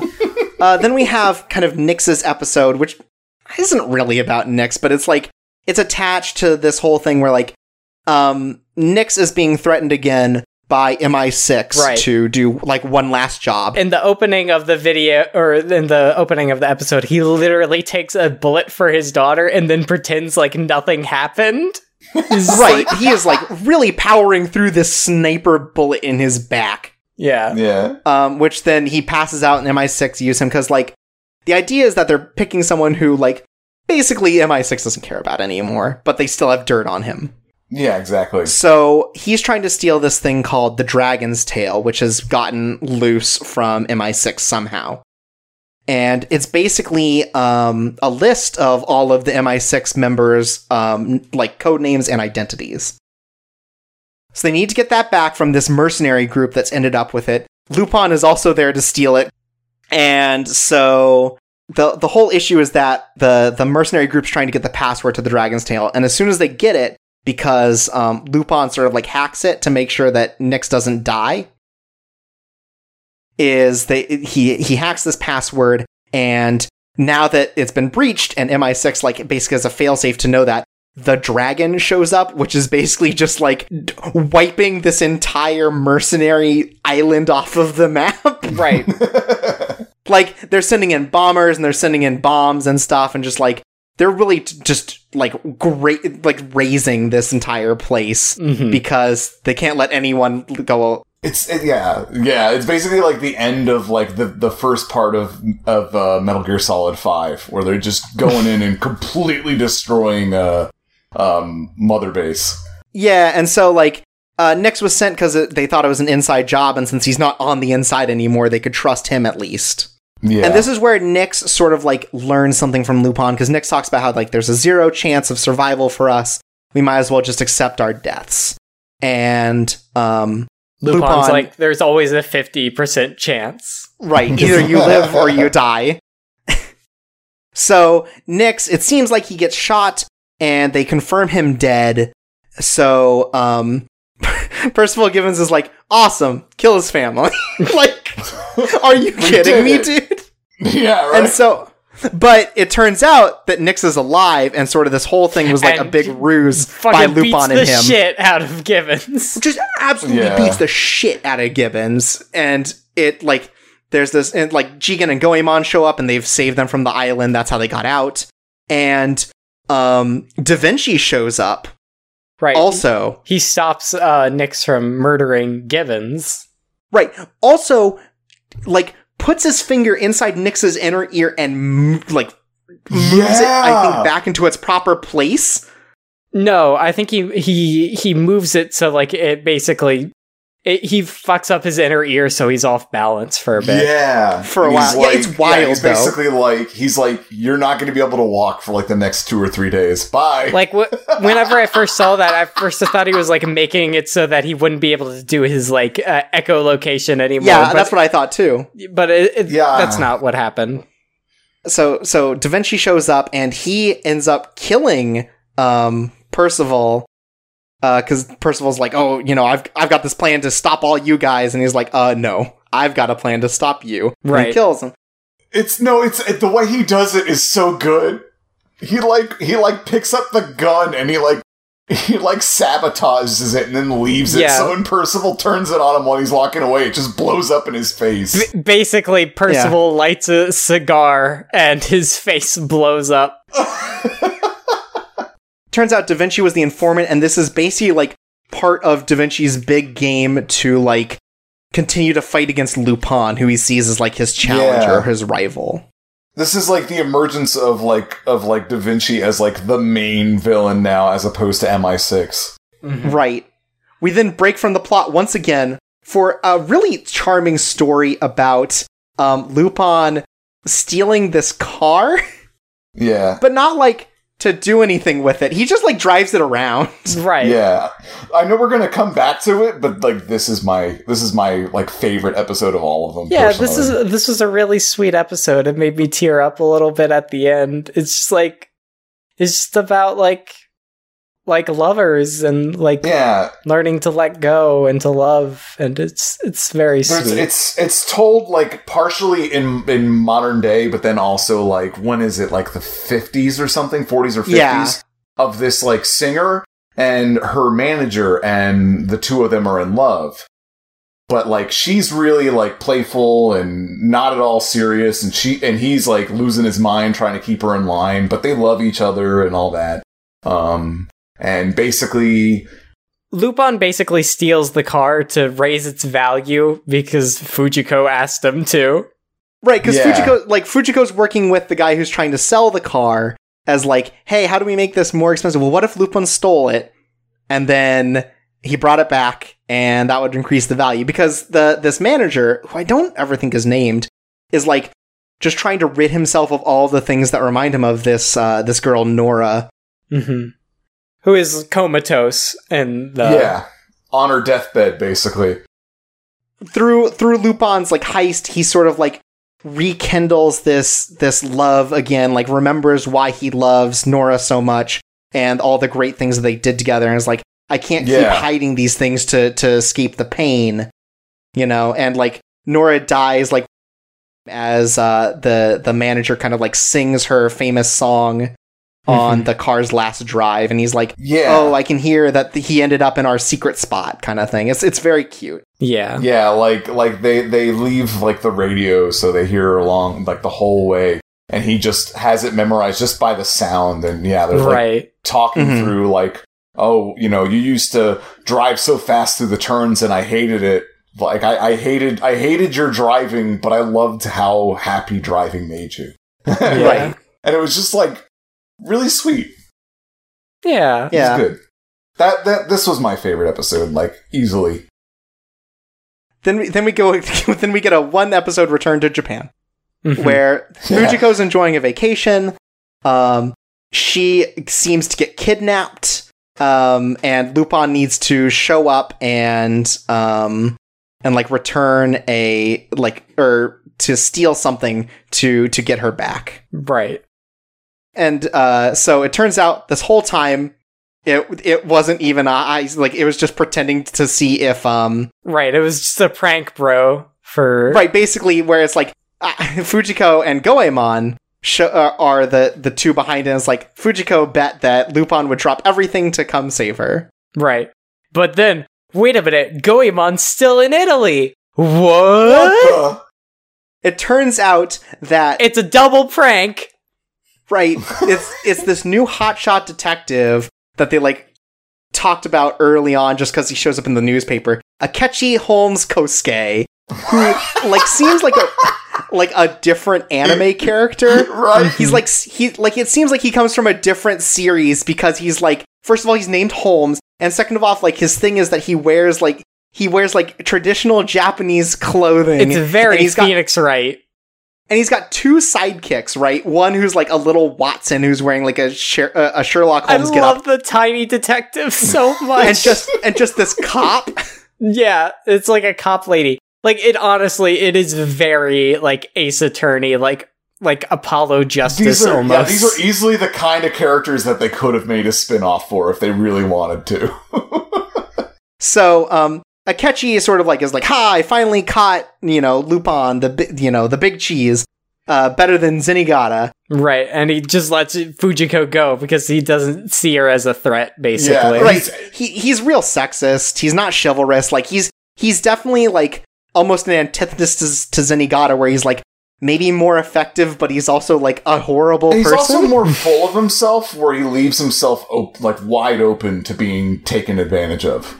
Yeah, he also leaves himself open because, what this is the best double play where oh yes, where Zenigata shows up to get Lupin, and Akechi has sort of gotten this idea that his friends are gonna break him out, so he's just going at Zenigata's face trying to figure out if it's a disguise. Yeah, and it turns out it's the real Zenigata, and he's what are you doing? And just belittles him and just makes fun of him, calling him a fool and a fraud. How did you let this guy capture you, Lupin? Yeah. And Akechi just really takes it seriously because he's so conceited. And so Zenigata drives away, and then, oh, what's this? Zenigata was tied up in the bathroom. Oh my god. So they chase down what they think is a fake Zenigata in this armored tank. Yeah. This. And so they do that. They end up pulling this Zenigata over by placing a firecracker underneath the tank, like a little sparkler or something, right, to make it seem like it's breaking. And then it turns out that the Zenigata in the bathroom was the fake the whole time, and also Fujiko. Yeah. So Fujiko and Lupin drive this armored police tank out of the city and use this cannon as a ramp and shoot over him and just totally annihilate this detective. I almost said poor detective, but he's not poor. He's a bad person. Right. And it turns out he's bald. What an asshole. Yeah, it turns out his perfect wig perfect hair is just a fucking wig. Yeah. His perfect hair is just a wig. And what's great is that his sidekick can't even tell it's him without the hair. That was a good bit. I really liked that when he just ran by and he was like, Akechi, where are you? And Fujiko's just I never want to come to Japan again. Right, Fujiko's I hate Japan. And Lupin's no, you don't. Check this out. And they both kind of sit and watch Mount Fuji at sunset and yeah, you're right. Japan's okay. Yeah. It's no Italy who paid for this anime. We get kind of our final non-story episode, which is this heist off between Lupin and Rebecca. So Lupin's going through all these banks and not stealing anything. Right, he's just going through all these bills and leaving them in giant piles. Yeah. Right, and meanwhile, Rebecca is set on stealing Lupin away. And so they keep dropping traps on each other, trying to get to the banks first.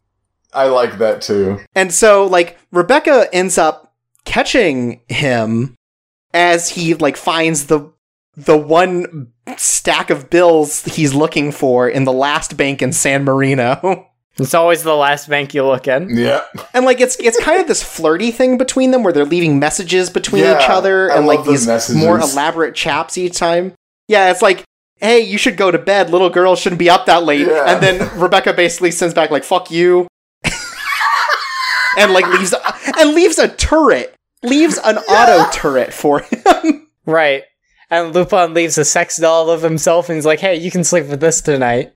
It's so good. And so it turns out this whole thing was like a bet with Jigen, where Jigen's like, I bet you can't find this bill in one of the banks in San Marino by the end of the day. And if you can find it, you don't have to clean the hideout for a year. Like, this whole thing is just because Lupin didn't want to clean the fucking hideout. Right. This was another really good one.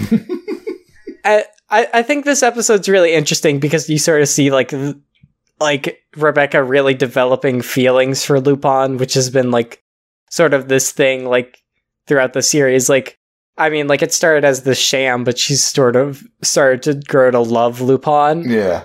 And, like, there's this scene where, like, she's crying because she can't be with him, and Lupin sort of, like, gives her this out and, like, says, like, I hate seeing girls pretend to cry. Like, he knows, right. like, she's actually, like, sad, but he's trying to, like, give her an out, like, oh, you caught me trying to trick you, Lupin. You got me. And it's like, it's a really sweet gesture, I think.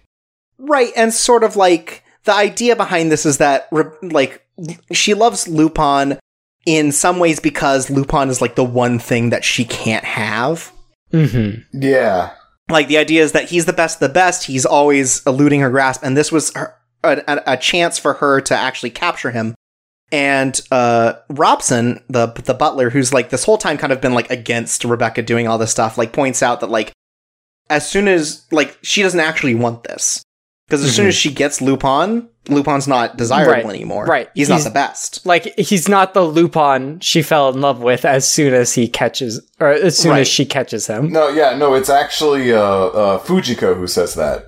Like, cause she's Does sitting... Fujiko say it? Well, I think they both may bring it up. They talk about it together, but she's Robson and Fujiko are talking to each other, like, because they're both, like, looking after people. Like, Fujiko's like, I was here to check in on Lupin. Yeah. Guess you're here to check in on Rebecca. Yeah, and then, like, they're talking about, like, basically how the two people they're watching are both fools. And, like, but like, they're kind of talking about the two of them as an item, too, and she's basically, like, and I feel like she talks a little bit about herself at the same time, too, or she's, like, it's, like, that the ironic thing is, if she there's no way she can win, because if she has him, he's not going to be the Lupin that she fell in love with. So, either move is a losing move at this point. Right, and so they both run out, and Lupin, like, does this big, escape. And what's hilarious about this is like, I have to protect Rebecca's identity so people don't know that she's like moonlighting as a thief. So she puts this 100 euro note in front of her face that's got like, the mark on it. Mm-hmm. And no one knows who she is thanks to this 100 euro note in front of her face. I mean, she could be anybody. Yeah. Everybody in Italy's got the Rebecca hairstyle now. Then Robson shoots a bazooka to save them from the police. Rob and Rebecca make amends, and Fujiko and Lupin sort of, like, play around a little. Like, Fujiko steals the 100 euro note. Right, just to mess with them. And then it's like, oh no, now I have to clean the the hideout. Then we sort of run into, we have the final 2 episodes of the Japanese TV run, which is the World Dissection.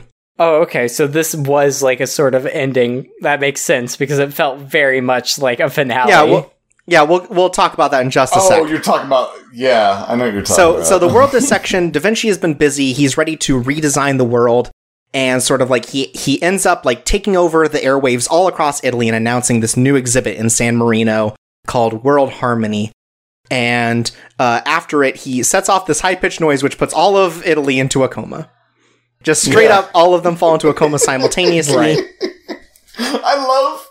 I love so much the news broadcast where they're like, breaking news, everybody in Italy is unconscious. I love that so much. It's like, yeah, it's awesome. I laughed so hard at that. So Da Vinci has like forced himself into everyone's mind, and sort of like the idea is that whatever the person is the best at, he challenges them.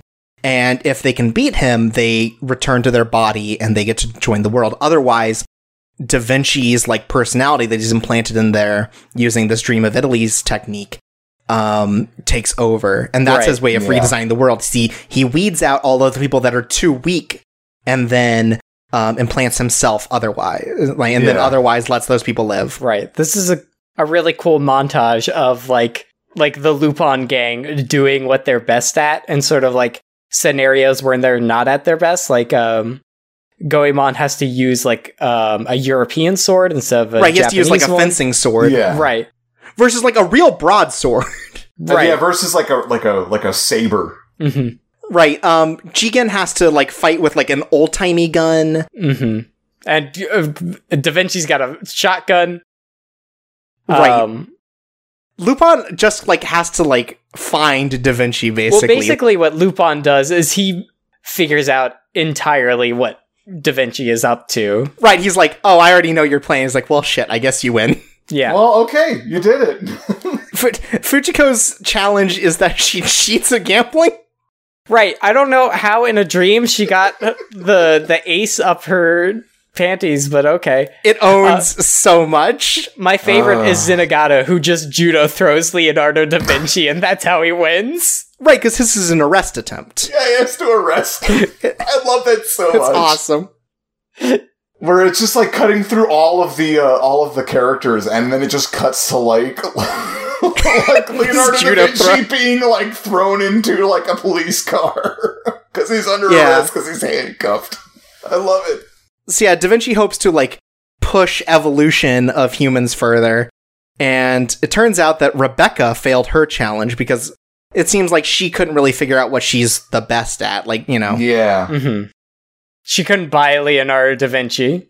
Which kind of works because, like, her whole thing was she was, like, you know, a Jill of all trades. Like, she would do everything. Right, and sort of, like, following after Lupin. So it kind of fits with her character because, like, she's really good at things. She's good at a lot of things, but she's not, like, the best at anything.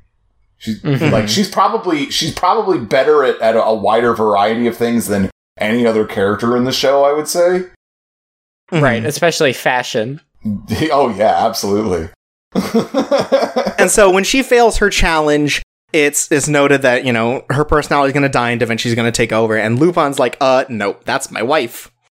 Yeah. Because even though they've been at odds this whole time, like, there's definitely, like, Lupin understands, oh, this is my wife, I should help her.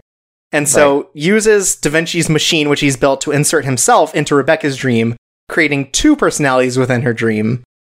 And it's a really cool scene.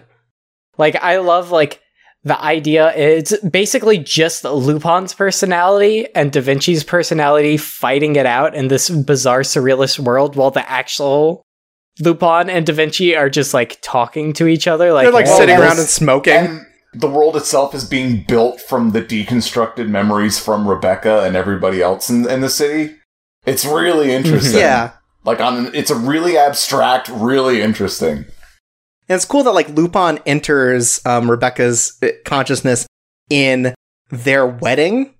And, like, as soon as the wedding sort of, like, they get to the rings, everything just crumbles behind them and just destroys from the inside out as Da Vinci's, like, castle appears. Yeah. So we have sort of this fight between Da Vinci and Lupin, kind of like, you know, Lupin's trying to reach Rebecca at the top of this tower, and Da Vinci is sort of like creating the world and sort of like adjusting it every time Lupin tries to get somewhere. And eventually it's like, you know, on the outside, Da Vinci and Lupin are talking to each other, and Da Vinci's like, so Lupin, you're like a genius. You're like the best. Why waste your talent on being a thief? And Lupin's just like, yeah, that's who I am. You know, it's as simple as that. That's just who I am. That's what I do. It's what I do. And then Lupin kind of asks the same question of Da Vinci, where it's like, well, why do you do all this stuff? Why do you do painting? Why are you an inventor? And he also responds, well, I guess it's because I'm Da Vinci. So it's like, you know, it's about who you are that ends up defining what you do. And maybe it's a little bit different because, Da Vinci's like a clone. So it's like literally it's because, he's been programmed to be this person, but it's an interesting thing. So finally, within the dream, Lupin reaches Rebecca and sort of like using their wedding ring that he took during the flashback when he entered the mind. He's able to fill Rebecca's personality, which has been dying, with all of her memories and return Rebecca to life. And Lupin's like, now it's your chance to create a world, something that only you can do. Right. So she creates this like version of Italy for her, swallowing Da Vinci's work, and in order to now keep Rebecca safe, Dream Lupin commits suicide and shoots Da Vinci at the same time. Yeah. Removing them from Rebecca's dream, she's saved, and it turns out that this whole thing is also because Da Vinci's personality was like too much for his body. His clone body. Yeah. Right, so he can't, his personality couldn't be contained in it, so he's been rapidly dying, and this was his hope to, live on throughout the rest of the world, but all of the Lupin personalities that got inserted into everyone's mind it turns out all the Da Vinci's. that this is happening on a wide scale. Literally everybody in Italy is dreaming of Lupin III saving them from Leonardo da Vinci, and I love anime. I wish that would happen in my real life. Yeah. That was, yeah. So Lupin kind of leaves Da Vinci in his, in his office or whatever, so kind of to live there, to live on in the memories of all these people. One thing, one little side note that I thought was really interesting, where this is all happening, the final kind of confrontation with Leonardo da Vinci is the exact same square where they had the confrontation with Nyx, where they both got taken out. That ended the first half of the show. I thought it was interesting that the first half and the second half both kind of reach a conclusion in the same place. It's like poetry. They rhyme. Yeah. Yeah, it's exactly like that. And so the official ruling goes out that Lupin pretended to be Da Vinci and caused mass comas for no reason, and that's the story they're going with. Right, I forgot that was the official report. They figured it out. They did it. Yep. Then Lupin and Rebecca have one last meeting where Lupin sort of denies his help, you saved yourself ultimately. Mm-hmm. And she pulls out the fact that she never turned in their marriage registration form, which means that at any point she could just become, Mrs. Lupin. Mm-hmm. But he seems fine with kind of letting it go. He's ready to sort of distance himself. He's done what he wanted, and he feels like Rebecca has developed enough that she doesn't need this either. Yeah. So, but the whole thing is that Rebecca just wants Lupin to watch her grow to become someone he can't help but steal, is the way that she puts it. It's I just want you to be able to pay attention, and if you hear the name Mrs. Lupin, you'll know that it's me, and you'll be able to keep track of me. And he does kind of pass along his name to her. He's yeah, you can be Mrs. Lupin. I'll follow you around the world. And that's kind of the end of the story. Yeah. She decides to tear up the paperwork, and I guess with the intention of eventually winning him back over. And he's like, okay, the terms are fair. I'm all right with this. Yeah. And he leaves. Right. He has to get out of Italy. It's too hot there. Yeah.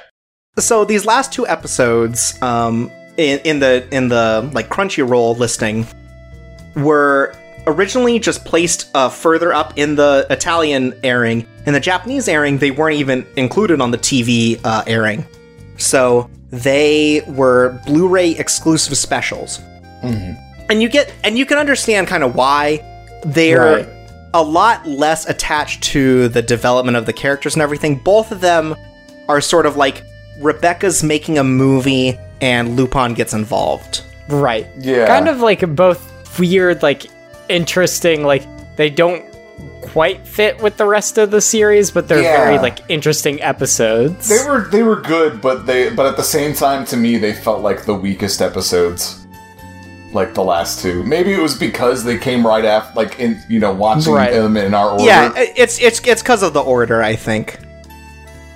Well, with me, like I finished episode 24, and then I didn't watch these 2 episodes till like 2 days later, and I was like, oh, hey, I'm back with my buddies, Lupin the Third. It's like, so in the first one, there's like a zombie attack as Lupin and Rebecca meet up to sign divorce papers, and it turns out like the zombies attack. They're doing this whole scripting thing, and it turns out that literally this whole thing is just so that Rebecca can use Lupin as a prop for her new horror movie, horror romance movie. It's like a Jackass. It's all alive. It's all It's the dirty grandpa of zombie movies. And, like, Rebecca keeps doing it, like, 2 or 3 times. Right. Where it's like, I thought you'd be happy being a star. And it's like, no, I want to be known for my thievery. I can't just, like, become a public face now.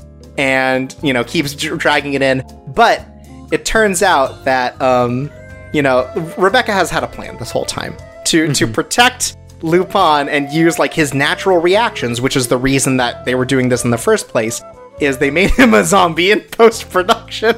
Yeah. It's like, and like changed his voice. Right. It's like, oh, you can't be in love with me. I'm a zombie.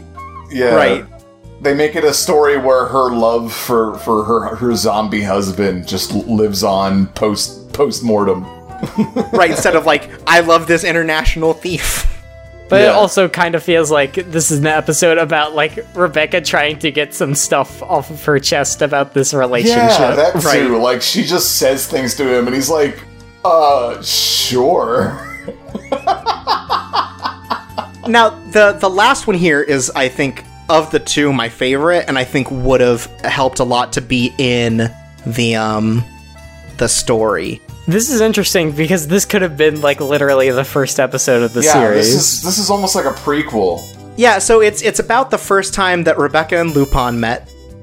Like even before the card thing. Like Lupin doesn't even know that this is the first time they met. Well, Rebecca doesn't. No, Lupin doesn't. Oh. Rebecca finds out by the end. Well, Lupin's trying to rescue Rebecca because he wants to kidnap her. Oh, no, you're right, it is. Yeah. Well, okay, Rebecca is kidnapped on a runaway train. Right, by, like, an otaku who's really into her. It's like, marry me or I'll blow up this train. And she's like, gross, I'm not marrying you. He's like, I'm gonna kill you then. I would rather die with you than not be married to you. So, Lupin, like, gets beat to the punch in kidnapping Rebecca. Right. Zenigata handcuffs him on the way, and so they're attached through just like a bunch of really like goofy situations. They lose the key, so like they're stuck to each other, and so Zenigata and Lupin have to work together. Lupin the Third, Twin Sanity, callback. I really love the ridiculous bit because like basically he dined and dashed at a sushi restaurant. And, like, every time something like that happens, sushi just inadvertently falls into, Zenigata's mouth, and he gets so pissed. He's like, stop eating my food, you motherfucker! So, like, the whole thing is, like, Zenigata and Lupin work together to stop this nerd who kidnapped her, and, like, through a bunch of wacky situations, they end up doing it, but, like, they have this whole awful part where the train drifts going over this really tight curve, because no one's at the controls. And they use this fat otaku, his weight, to keep it on track, and then he gets arrested. Lupin runs away, and so Rebecca and Lupin don't meet, but Lupin has, like, in order to, like, throw the otaku off his guard, is like, I'm Rebecca's fiancé, so she learns about that, and sort of learns about Lupin's work in saving her, and, like, she finds it really charming, like, oh, this great thief came just for me. And what I find really cool about it is, like, they're like at the movie debut, but Rebecca isn't there. She's like thinking about the first time she met Lupin. She's at the church they got married. Yeah, where they got married, and it's like it rekindles this spark in her that, like, you never really get the idea that she's like truly in love with Lupin till near the end. But I think this episode does a really good job of that, because, like, she ends up leaving the chapel, holding her dress like a bride, sort of like, doing the walk and kind of like reliving that moment. I think it's really sweet, and I think it works really well in a way that would have fit back in, like, in the TV broadcast. Yeah. It's kind of a shame that it wasn't with the rest of it. It actually does, in a weird way, kind of work as, like, a final episode. Because, like, yeah, it is, like, a kind of reminiscing, like, wow. I mean, even though, like, obviously, at the very beginning, Lupin's still sitting in Italy, so, like, time-wise, it doesn't quite work. But, like, it does kind of work as, like, a little kind of, like, reflection after all of that crazy shit happened. Right. And it kind of like, it's sort of like nice to be back to sort of like a zany, like slapsticky sort of thing. Like it's right, kind totally. of relaxing after all that.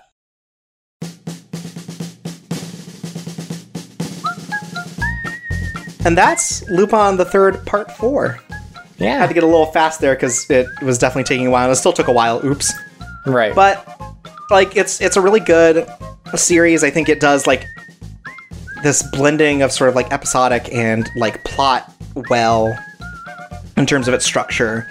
I think it's a really solid series that they do and, like, does justice, I think, to the culture of Italy in a way that, like, really shows that, like, they really care about setting in that. Because it's sort of, like, all over international otherwise, but this one's, like, pretty firmly set almost exclusively in San Marino. Right.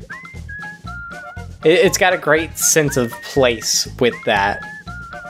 And it's just a good series. Watch it, I guess. Yeah, do that. I think it's all free on Crunchyroll. Yeah, it's all free on Crunchyroll, and they do HD for free now. You just have to watch ads, so it's pretty nice. And once the dub's done, Discotech Media will be releasing a Blu-ray of it. Or Funimation, one of the two. Well, maybe it gets better. Well, I mean, you'd still be able to access it, you know. I mean, you don't have to watch dubbed. Right, it'll have the subs on it. It's not like one of those old VHSs where you have to pay extra for the dub. Right, and then it's got a bunch of rude comments to other people, like Miami Mike. Oh, no.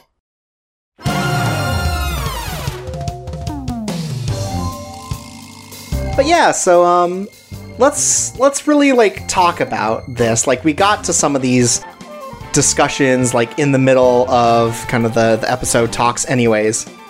But I wanted to kind of, like, really, like, dive deep into some of this stuff. The first thing I really wanted to talk about is how Part 4 fits as a revival series. Again, first time in over 30 years that a proper Lupin series has hit TV. And, they talk about wanting to kind of combine old fans, new fans, make something that everyone's happy with. How do you feel Part 4 does, and what are the things about Part 4 that you feel like show this sort of, like, development, this evolution? Well, one thing I think that's really interesting is that it feels like a little bit old school in its approach, where, like, it has, like, these episodes that do follow, like, a plot, but, like, a lot of the episodes are sort of, like, just one-off, like, interesting adventures, and I really appreciate that. I mean, like, yeah, there's a lot of heisting. The original series, I feel like, were always extremely episodic, to where you could just jump into an episode and you'd be good to go. And a lot of the episodes fit that really well. Like, there's really only maybe like 6 of them where you're kind of like, what the fuck's going on? Where, I mean, like, if you were to jump in as the first episode you saw, you'd be like, what the fuck? But other than that, like, why is Lupin the Third fighting Leonardo da Vinci in this flying castle? Yeah. But like most of them, you could just jump into it and be good to go, not knowing everything about every character, including the new characters like Rebecca. And I think that's why Lupin the Third's like simplistic characters really work out for a series like this, because like Jigen and Goemon aren't like the most complicated characters in the world, but I think that they do a good job at getting across like a good amount of emotion from both of them. But yeah, like, but at the same time, tying together the whole like, dual nature of like what they were trying to go for with this, they still give them characterization and they still tie things together and make things feel really organic in some ways. So They did a pretty good job. Yeah, and like one thing I really appreciate is that like with sort of like modern anime technology, we get an art style that is a lot closer to like the original manga than some of the anime stuff before it has been. So in that way, it also feels like this throwback, like this real return to form kind of thing. Right. If only it was in CG, then it'd be perfect. Man, yeah, totally. Some of the fight scenes where they use like really squiggly art style, that's really interesting to me. Yeah. Oh yeah, there's some like with some Nyx fight scenes that go with this really like heavily sketched art style, and I'm way into that. That was pretty cool. Like they did it maybe only like 2 or 3 times, but it was kind of like, oh wow, it was really effective. That's kind of neat. And I think it does a good job of like sort of having a Lupin for everybody kind of thing. Mm-hmm. Mm-hmm. Like Lupin's definitely doing some like big heist stuff, but he's also like, you know, he's kind of a sweetheart in this series, you know? Like he's never like actively like antagonistic towards anyone really, at least not without purpose. Yeah. Right. He's a very Bugs Bunny-esque figure. And like he's totally got his goal to like steal stuff, but it's like sometimes he just drops his goal to help people. Mm-hmm. Like when he helps out the group of teachers and he throws away, you know, the thing he got. Or when he, in the middle of helping Bridget, you know, he loses all of the jewels he got. Like he's definitely like got a sense of justice above that I think makes him easier to connect to as a protagonist. Mm-hmm. He's very much a thief with a heart of gold. Right, and he's charming because of it. But he stole that heart of gold from who? Oh, wow. That's the greatest mystery of all. Wow! But yeah, like, I think that it does sort of like mix sort of like an older style anime where it's like episodic, it's sort of like meant to kind of be a jump in anywhere sort of thing, and this plot where like you take these episodes that are disparate and you find ways to connect them either through the characters, through some reveal for like, you know, oh, this thing that they were stealing was attached to this, you know, this other thing that's going on behind the scenes with MI6 kind of thing. I think it ties together all these different ideas well, and like there's very clearly an arc through it, like Nyx, you know, leaving MI6 and then being reused. There's this whole arc to it that I think wouldn't feel the same if there wasn't also a plot pushing things forward. Like there's definitely like a good blend of sort of like individual episodes and sort of plot where you get the idea that there is development, especially for these new characters. Like they bring in these characters specifically to develop amongst a cast of characters that have already been like so fleshed out so many times before. Yeah. But are still like instantly relatable and understandable. Yeah. It's a good TV show. Yeah, I like it. I give it. No, not yet. Oh. And I think like the reuse of music, the way that like the leitmotif of Lupin's theme pops up throughout the tracks really works well. Like you do get this like nostalgic feeling of sort of big band stuff because that's just like that's not the style anymore, and Lupin still oozes that particular style. Like so many things about it are timeless that show up here, like the fact that they basically don't use technology. He's still driving that car. Right. Sometimes he uses a laptop, but that's about it. Well, and characters have smartphones.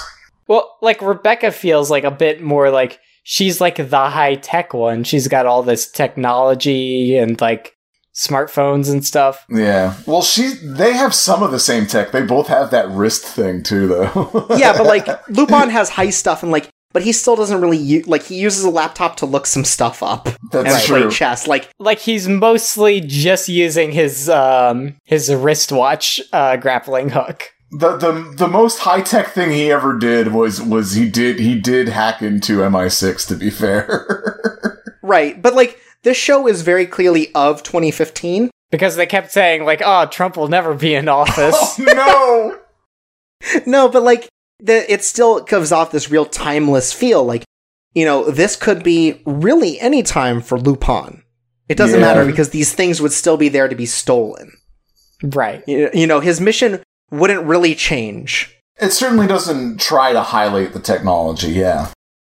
Mm-hmm. Yeah, like, a lot of these with, like, very minor rewrites could have taken place in, you know, 1970, 1980. That's true, yeah. So, like, a lot of these things just feel... Like, it does a great job of feeling modern and timeless. Yeah, I would agree. Especially just these characters are so well developed, you don't have to do anything with them. It's just like, here they are again doing this thing, you know? Like, it just feels good in that way. Right.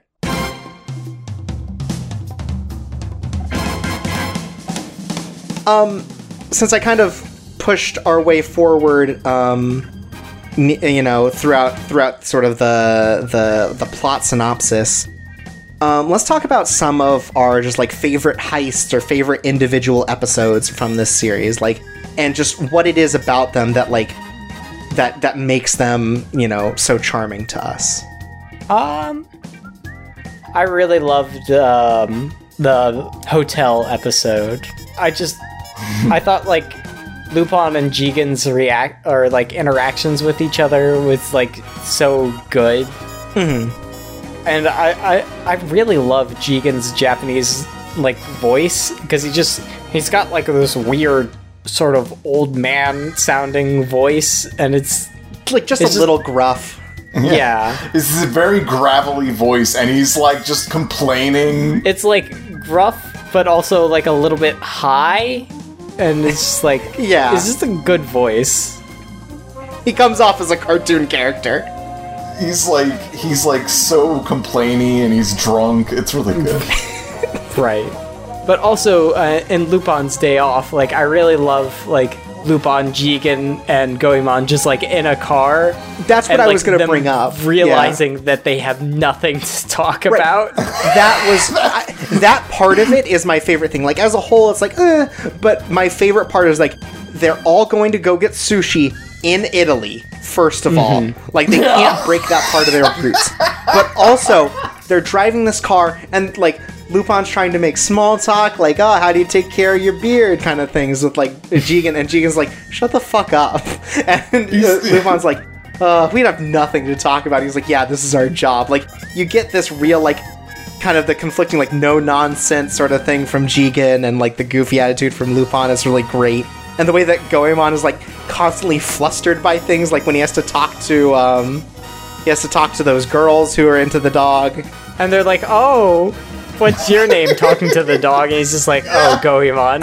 They think the dog's name's Goemon. It's a so dumb good. Goof, but it's really good. It's so good. Like, a great thing about it is, like, you get the personality of all these characters outside of when they're doing heist stuff, because they're just driving a car.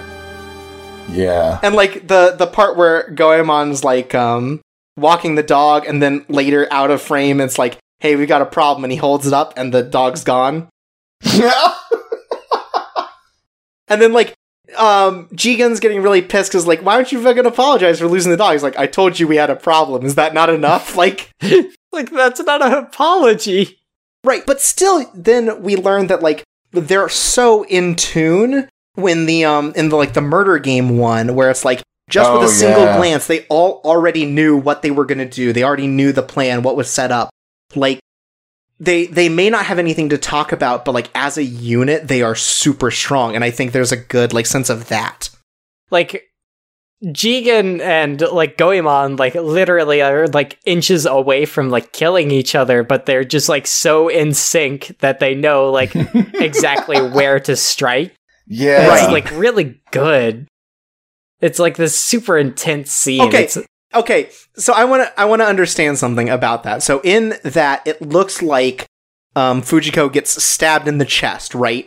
Right. And when she shows up later, the knife is still sticking out. Did it get stopped by her corset, or did it get stopped by her breasts? I think she literally just, like, stuffed it in between her boobs, and it's holding it there. Okay. Like, she's using the corset to hold her boobs together. No, I think it's supposed to be both. Like, basically, it's bound so tight that, like, the knife could be stuck in there without like, breaking the skin. God, what a stupid fucking thing. Like, I mean, that's a tiny knife. There's no way it's getting past those bazongos. Dang! Woo! Awooga! Wowza! Fuck off. But, yeah. And, like, maybe they're not my favorite, but the fact that each of them gets an episode is, like, really nice. Like, basically a solo episode. You know, Fujiko does all the work in that episode where Akechi shows up. You know, Jigen does his own event. Goemon's, even though it's, like, kind of messy overall, I think it's really nice that, like, we do get this idea about his past and, like, you know, we know that he's, like, an assassin, so, like, what his job was before he, like, started palling around with Lupin for no reason. And, like, even Zenigata and Nyx get, like, sort of episodes, which is nice. And Rebecca gets a lot of development throughout the whole thing. There's not really a Rebecca episode, though. No. Some other episodes, I think we all talked about how much we loved the car episode. Yeah, no, that one's my personal favorite. Like, it's just a really good sentimental episode, and like the character of the manager is really interesting because he's just so stoic. He seems like the kind of person who just doesn't like anybody. He has a soft spot like exclusively for his wife, you know, and it's just it's kind of interesting because he's so bitter. He's just like, I don't care, just get rid of the fucking car. And he's like, like when Lupin's whistling or singing her song, the singer's song at one point, when he's like undercover or something, and he's just like, never fucking sing that song around me. I hate that song. You know, like he's just this really prickly, coarse person, like this bitter old man. And like to have him go from that character to him kind of just, you know, like, you know, in more ways than one, taking a trip down memory lane as the speaker's on and he gets to overhear Lupin doing his final joyride before he leaves the car at its final rest. And, you know, it's his final moments with his wife. It's really good. This is one where, like, Lupin isn't exactly chivalrous, but, like, his like, motivations change partway through. Yeah, exactly. Especially because the car is so busted that he can't drive it anyways. Yeah. Right. Like, what's awesome is, like, they've set up this whole thing where he's gonna, like, drive into this truck afterwards to, like, return it, but he can't turn left in the thing, so he just totally passes it by, and Zenigata doesn't get to catch him. He's like, well, I'll just take it for a ride, you know? Yeah. And sort of like, he's left with this walkie-talkie, he's like, oh, hey, Mr. Manager, you know, you can hear this, right? Hope you enjoy this last ride of your car. And it has, like, a real good, like, human element to it. Yeah. Turned out the heist in that episode was Lupin stealing our heart. Oh, like, as far as, like, my favorite, like, heists in terms of, like, wacky, zany shit, I don't know. The hotel was extremely good. And, like, the face-off between Rebecca and Lupin. Oh, that yeah. one's good. Yeah, I don't know. I really like the one where it's the wife of the billionaire, just because it's just the whole time you're kind of like, what the hell's going on? And like everybody's deceiving everybody. It's really interesting to me. There are so many crosses. Yeah. Yeah, it's just there are definitely a lot of good episodes in this. I just wanted us to kind of like look at some of our favorites and which ones like really like spoke to us, because I definitely did think that like the car one was really strong. Yeah. And like just the conclusion of episode 26, just where like if it were placed in the TV broadcast where it was supposed to be, like we sort of get that first inkling of like Rebecca really does love Lupin because of what he's done for her and what he means to her. And it's not just this, like, means to an end like they've been treating it before. Mm-hmm. And, like, just Rebecca's whole arc is really cool, I think. Just, like, as an original character, they find a way, it's like, yes, she's involved in the plot, but she's not overbearing, and she also, like, has this actual emotional, like, development to her that's really interesting, because it's like, she starts out kind of like bratty, and as we learn more about her, we learn about sort of like the hang-ups she's had because of her dead like lover, and the way that she gets over that, and the way it, you know, kind of develops from there. Yeah, she like she's a new character, but she slots very well into like the dynamic of the show. Yeah. Which is nice. She ends up being like the most interesting character to me, and probably in part because she is new and she is well written. But yeah, it's like you kind of want to know like what's going on with her, like because like she's just it's kind of like when you're first introduced to her, she seems perfect, you know. She seems like she can just do anything she wants, and she's like amazing at it. And then you dig more into her, you see some more of her hang-ups and some things that like maybe stick out to her as shortcomings and stuff, and then she gets a chance to overcome it. And yeah, she doesn't hijack the show, she doesn't overstep like as the new character in a very established franchise, suddenly go, oh, okay, now this is what we're doing. Like she slots in very well, like she fits as like an extra character. And, like, I kind of end up wishing, like, she, like, if they ever made more, that she would just show up. Because I really like her as a character. I think that's a good segue. Chorps, what do you think about, like, the future of Lupin the Third? Like, do you think... Well, I already know they're making a Part 5. Oh, they are? Hell yes. Oh, wow, I didn't know that. They announced a Part 5, I think, for next year. That's going to take place in France, the home of the original Lupin story. Nice. Oh. That sounds really good. I'm pumped. Right. That's where the Mona Lisa lives. That is also where the Mona Lisa lives. You're right. God, oh man, that'll be good. Oh man. I wonder what color his jacket's gonna be. What if Lupin the Third meets Lupin the original? Oh my god. What if he has to fight Sherlock Holmes the Third? Oh man, there's so many possibilities. I'm so excited. Oh. Do you think Rebecca will be in it? Probably not. I don't think so. Probably not. I would imagine she would show up unless, for like one at least episode. Not as like a major player. I assume that maybe she pops up in like a headline, that pops up or something. She shows up in like specifically one episode. I'm interested to see like what new things they really bring to the table, because I feel like they did such a good job with that in this series. Yeah. Mm-hmm. What, and I actually kind of hope that they go back to, like, the same kind of weird, supernatural, hyper, like deep tech, government conspiracy shit. I kind of hope they go back into that, because that was fun. Also, I hope Lupin's a teenager, and that he's in high school, and also in a virtual reality game. But Fujiko still has big boobies. Well, and she like trips she's like into his Lupin tutor or something, right? But yeah, like the whole like clone of Da Vinci MI6 conspiracy, that shit was top notch, and I hope they do more of that. Yeah, good as hell.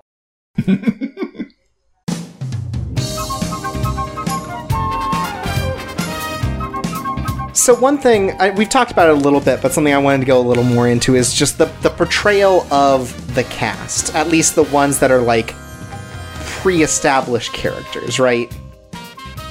So we already went a little bit into Lupin, sort of. He's sort of the collection of all of the Lupin characters that we've seen before. He's doing the chivalrous sort of thing. He's doing the like, master thief sort of thing. Like, he's playing all these different roles. And also, like, sort of a genius, which I'm not sure was, like, an older MO of his. I think, like, it's really interesting because, like, it feels like Lupin's not so much a genius as, like, he just has, like, amazing perception skills. Right, like, I was gonna say that while he seems like a genius, it's more like he's just really good at perception, and he's really good at, like, connecting dots, like, because it's still all within sort of his wheelhouse, except for maybe, like, knowing all these different languages and stuff. Mm-hmm. Like, it still feels like he's sort of, like, heisting his way into these solutions. Like, when he solves the Dream of Italy book puzzle. Mm-hmm. He's like, oh, I can tell all these things are fakes because, like, I'm used to this sort of thing. I'm a thief, Yeah. Right. And it pretty much, like, makes it understandable why he's able to constantly go by the seat of his pants and go with, minimal, like, real blowback, Like, yeah, things totally. just kind of work out, and it makes sense when you think about it. Like, he's just, he's always thinking on his feet. He always has an out. Like, he might not have the the long foresight to see that he's going to get into this mess, but he knows, he sees the quick exit out. Right. And so, like, that's the battle of wits between him and Da Vinci ends up working out, because it's not exactly like, oh, well, he's like the equivalent. It's very much sort of the same thing as like Nyx's thing with Lupin, where it's like, here's someone who's like calculating and very smart and stuff, and here's sort of like the wild card who shows up and is able to like thwart them despite not having all of this, you know, all of these abilities. Yeah. So I think it's a cool like display of Lupin like as a character with all these different facets to him. Yeah. Oh, most definitely. And then like with Jigen, like I feel like we do get to see multiple sides of Jigen, which is nice. Like usually it's sort of like, you know, cold, hard badass. He's really good with a gun. But he's like, oh, I'm scared of ghosts, even though I don't believe in them. You know, I don't fuck with the supernatural. I'm scared of ghosts. I got this achy tooth. God, I love pizza, and you're like, oh, I have bad dental hygiene. Yeah, and he's like, and him just going like, I don't give a shit about this dog. I don't care anything. I just want to eat some fucking sushi. Like, right. Jigen's kind of a goof, but not like Lupin is. Jigen's a goof. Like by accident. He's not trying to be. Yeah. Right, totally. And like, Goemon is like incredibly stoic, but he's also like, part of his stoicism makes him actually incredibly, stubborn. And like, just like, not wanting to give up, not wanting to apologize, just like, kind of being an asshole and never like really admitting like, oh, well, I don't really know how to drive. I probably should have learned at one point. Right, but that's not very Bushido, so. Right. No. But pinky promises are how we swear in Japan. Right. And like with Jigen, it's like also he's like, I don't really want to fuck with this whole town business, but it's like when he has to get back his gun and push comes to shove, he's like, well, you know, I'm gonna help these people too. I'm not like a horrible human being. Mm-hmm. And, you know, we get a little bit of Jigen sort of like, you know, doing his previous job, and we see the way he's made relationships with others, because he always comes off as the most, like, separated emotionally, but, you know... Goemon? That's not what I said? You said Jigen. Oh, I meant Goemon. You're right. But yeah, so, like, Goemon is like, oh, he has this relationship with Belladonna, who is, like, it's not, like, a lover thing, but it's, like, you know, someone that he was taking care of before, and so he has this, like... familial He's a very, sort like, of big thing brother sort of relationship basically. with her. It's good. Yeah. And we get to see him do cool badass things, even though he doesn't show up much. Right. He just cuts through all the bullets. All of Nobody them. can shoot him. And a The car. bullets and the bullshit. He cuts through it all. I shoot you with my gun. No, I cut your bullet with my sword. He's like a shitty kid playing role-playing. I hated playing with that kid. I think one good thing about Fujiko is that, like, Fujiko has always been sort of like the fan service character, right? Yeah. But in this one, like, when we have an episode specifically about dealing with her as the fan service character, like, we have a situation in which, you know, like, she really proves herself as an equal in the team.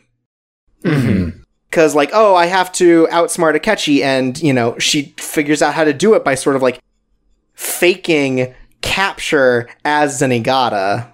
Right. Like, sort of doing the reversal on him. Yeah. Right. I think, like, Fujiko, like, proves to be, like, a real trickster, which is, like, basically what she always is. Like, you talk about Lupin being the wild card, like, she's just like, hey, I don't know who I'm working for right now. I'm probably just working for me, though. It's, like, crazy. Yeah, she's always been very, like, talented and a very good thief, but, like, seeing her, you know, perform heists without having to use her feminine wiles for once is actually kind of refreshing. Right. And the way that, like, specifically Akechi, like, shows up to sort of be, like, a character is like, oh, Fujiko's just there for fan service, and, like, actively, and she actively, like, goes against that. Yeah. Yeah. And then, like, also just seeing her on, like, her least guarded when it's like, oh, I have to deal with this woman on this cruise. who really loves her dog. Yeah, that was pretty good characterization too. I enjoyed Like more that. and more, you just see how uncomfortable and off guard she is with this person who just loves the dog too much. Yeah, like for a while you're kind of like, okay, yeah, they're getting along, and then like she drops her guard, and you're like, okay, yeah, she can't stand her either. Yeah, because it seems like, oh, she's doing this for the reward or whatever, but then it's like, oh, the reward is not worth this. And then when she's like, I'm gonna sue you, you didn't bring me my dog. Right? I was like, no, don't worry about it, it'll be here. Because, like, it still shows that, like, I hate her so even though much. she is sort of, like, she has this, like, weird relationship with Lupin, it's, like, still trustworthy, and, like, we get all these, like, kind of flirty moments between them, like, even though Lupin's technically married, it's like, that this is still, like, the original couple. Right. The OTP, Yeah. if you would. Right. You down with OTP? Yeah, you know me. But it's kind of Thank clear you. that she almost is like a little bit jealous of Rebecca at times. Right. Like, especially at the beginning where it's like, I can't believe I got invited to this wedding where it's not me and it's Rebecca. Well, like, one thing I really kind of appreciate, I guess, for the dynamic, like, they obviously have, like, the love triangle thing going on. But it feels kind of like, for the most part, the three of them are on equal footing. And they all kind of, like, want to be closer, or, like, the two girls want to be closer to Lupin. He kind of wants to be closer to both of them. They do weird shit, like, but they also still want to be at arm's length of each other. Like, the three of them still ultimately, at the end of the day, want their independence. Right, like, don't really trust each other enough for a relationship. Like, it's not just Lupin pushing them away and being like, I'm gonna use you. They use him back. Like, it's the three of them using each other, Right. And then we have Zenigata, who... Zenigata will travel the Earth to capture Lupin. Yeah. Right. I love Zenigata.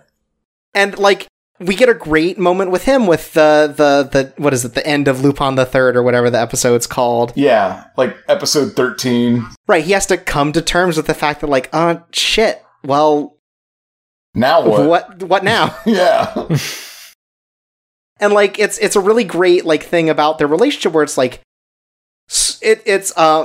it made me think of the opening of Deadly Premonition, where Francis York Morgan's talking about how Tom and Jerry have a codependent relationship, where in order for Tom to feel useful, like, there has to be the mouse, and Jerry has to constantly thwart him, in order to make sure that they keep up this whole camaraderie thing. It feels the same way, where it's like, Zenigata always needs Lupin, because as soon as he's out of Lupin, he's already caught the best. Like, nothing's gonna feel as good. So they need the eternal chase, the cat and mouse chase, where Lupin continues to thwart him, but he continues to feel that rush of excitement with, like, is this the time I'm gonna catch him, and then is he gonna get away? Right, yeah. Like, Zenigata, just, like, through the whole thing, that's really good. And sort of like the way that he continues to be chivalrous, like the episode with Elena, even though Elena's like, tricking all these different people so that she gets this treasure for herself because she's kind of selfish and bitter about her, her late husband. And he's like, I'm just here to protect a woman kind of thing. It's the right thing to do because, you're protecting the innocent. That's what a cop does. Just doing my job, man.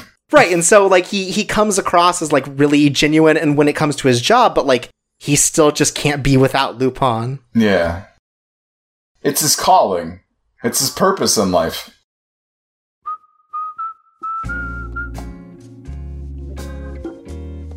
But, like, if we're ready to move on, like, it's kind of ties well into one of my big things that I kind of got watching the whole thing. Yeah, go ahead and start it off, then. And I started thinking about this earlier on with, like, Rebecca, because, like, her whole thing is, she's like, oh, yeah, no, she's like a thrill seeker. It's really, she doesn't care about the money. She doesn't care really about anything. It's just kind of, it's fun. It's something to do. It's her purpose. And, like, they kind of... Right, she's great at everything, and so she's bored by everything. So she finds this thing that she doesn't know about, and that she is surrounded by people way better than her, and so she now has like this mission. Well, and then it's just, there's also the whole thing too when like she's having the discussion with Wataru about like libertas or whatever. I don't know Italian, I'm sorry, but like freedom, and like basically him telling her like, you gotta live your life free, you gotta do what makes you happy, you gotta go out and do shit. And this is kind of her living that life. Like, she's found it, you know? Yeah, totally. And I started seeing more of that in like all the other characters in some way seem to kind of like, the money is nice and, you know, whatever, and they have their individual purposes, their individual specific goals, but they all find it fun or at least exhilarating, and it kind of keeps them motivated. Like, not just the thieves, but also Zenigata. Like we were just talking about. Like, it's kind of the whole thrill of the chase. Like, it's, you got to, you know, once he's caught it, it's like, now what? Like, there's no purpose. It's what keeps him going. It's his purpose. Then you have Lupin and we see that like specifically with the Rebecca episode where she's trying to capture Lupin. Like, a lot of times it's not about the money. It's, you know, it's like he's doing it for love, you know, whatever his definition of love is, I suppose. But it's also just like, there's like the time where he has the Cleopatra diamond and he's like, I don't even know if this is real, who cares? And he throws it in the fucking water and that's it. This seems to cause a lot of trouble, and it's caused trouble throughout history. Wouldn't it be better if plop? Yeah. Yeah, and then like, but like at the same time, he's totally cool that he's like, well, I had fun. Right. And then like the time where he's going for the banknote just to win a bet, and that's it. Like, and over like the most like petty shit in the world, it's like, I don't want to clean. Well, I don't want to clean. We'll bet on it. Like, yeah, and then yeah, like what we were talking about earlier briefly, we mentioned like, you know, Da Vinci asks why he's constantly like going for treasure and stuff, and he's like, because I'm Lupin. And like, you know, and then he asks Da Vinci, he's like, why do you paint? Why do you do all the shit you do? And he's like, because I'm Da Vinci. It's just, you do it because that's who you are. It gives you purpose, you know, it's just, it right, it's written into you. Yeah.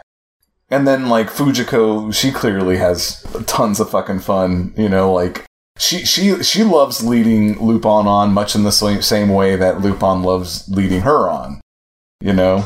Mm-hmm. And then, like, the conversation that she has with, Rob, where she's, like, you know, talking about Rebecca falling in love with Lupin, and she's like, you know, once she falls in, or once if she succeeds and he falls in love with her, you know, she doesn't really win because she doesn't get the Lupin that she fell in love with. It's a different Lupin.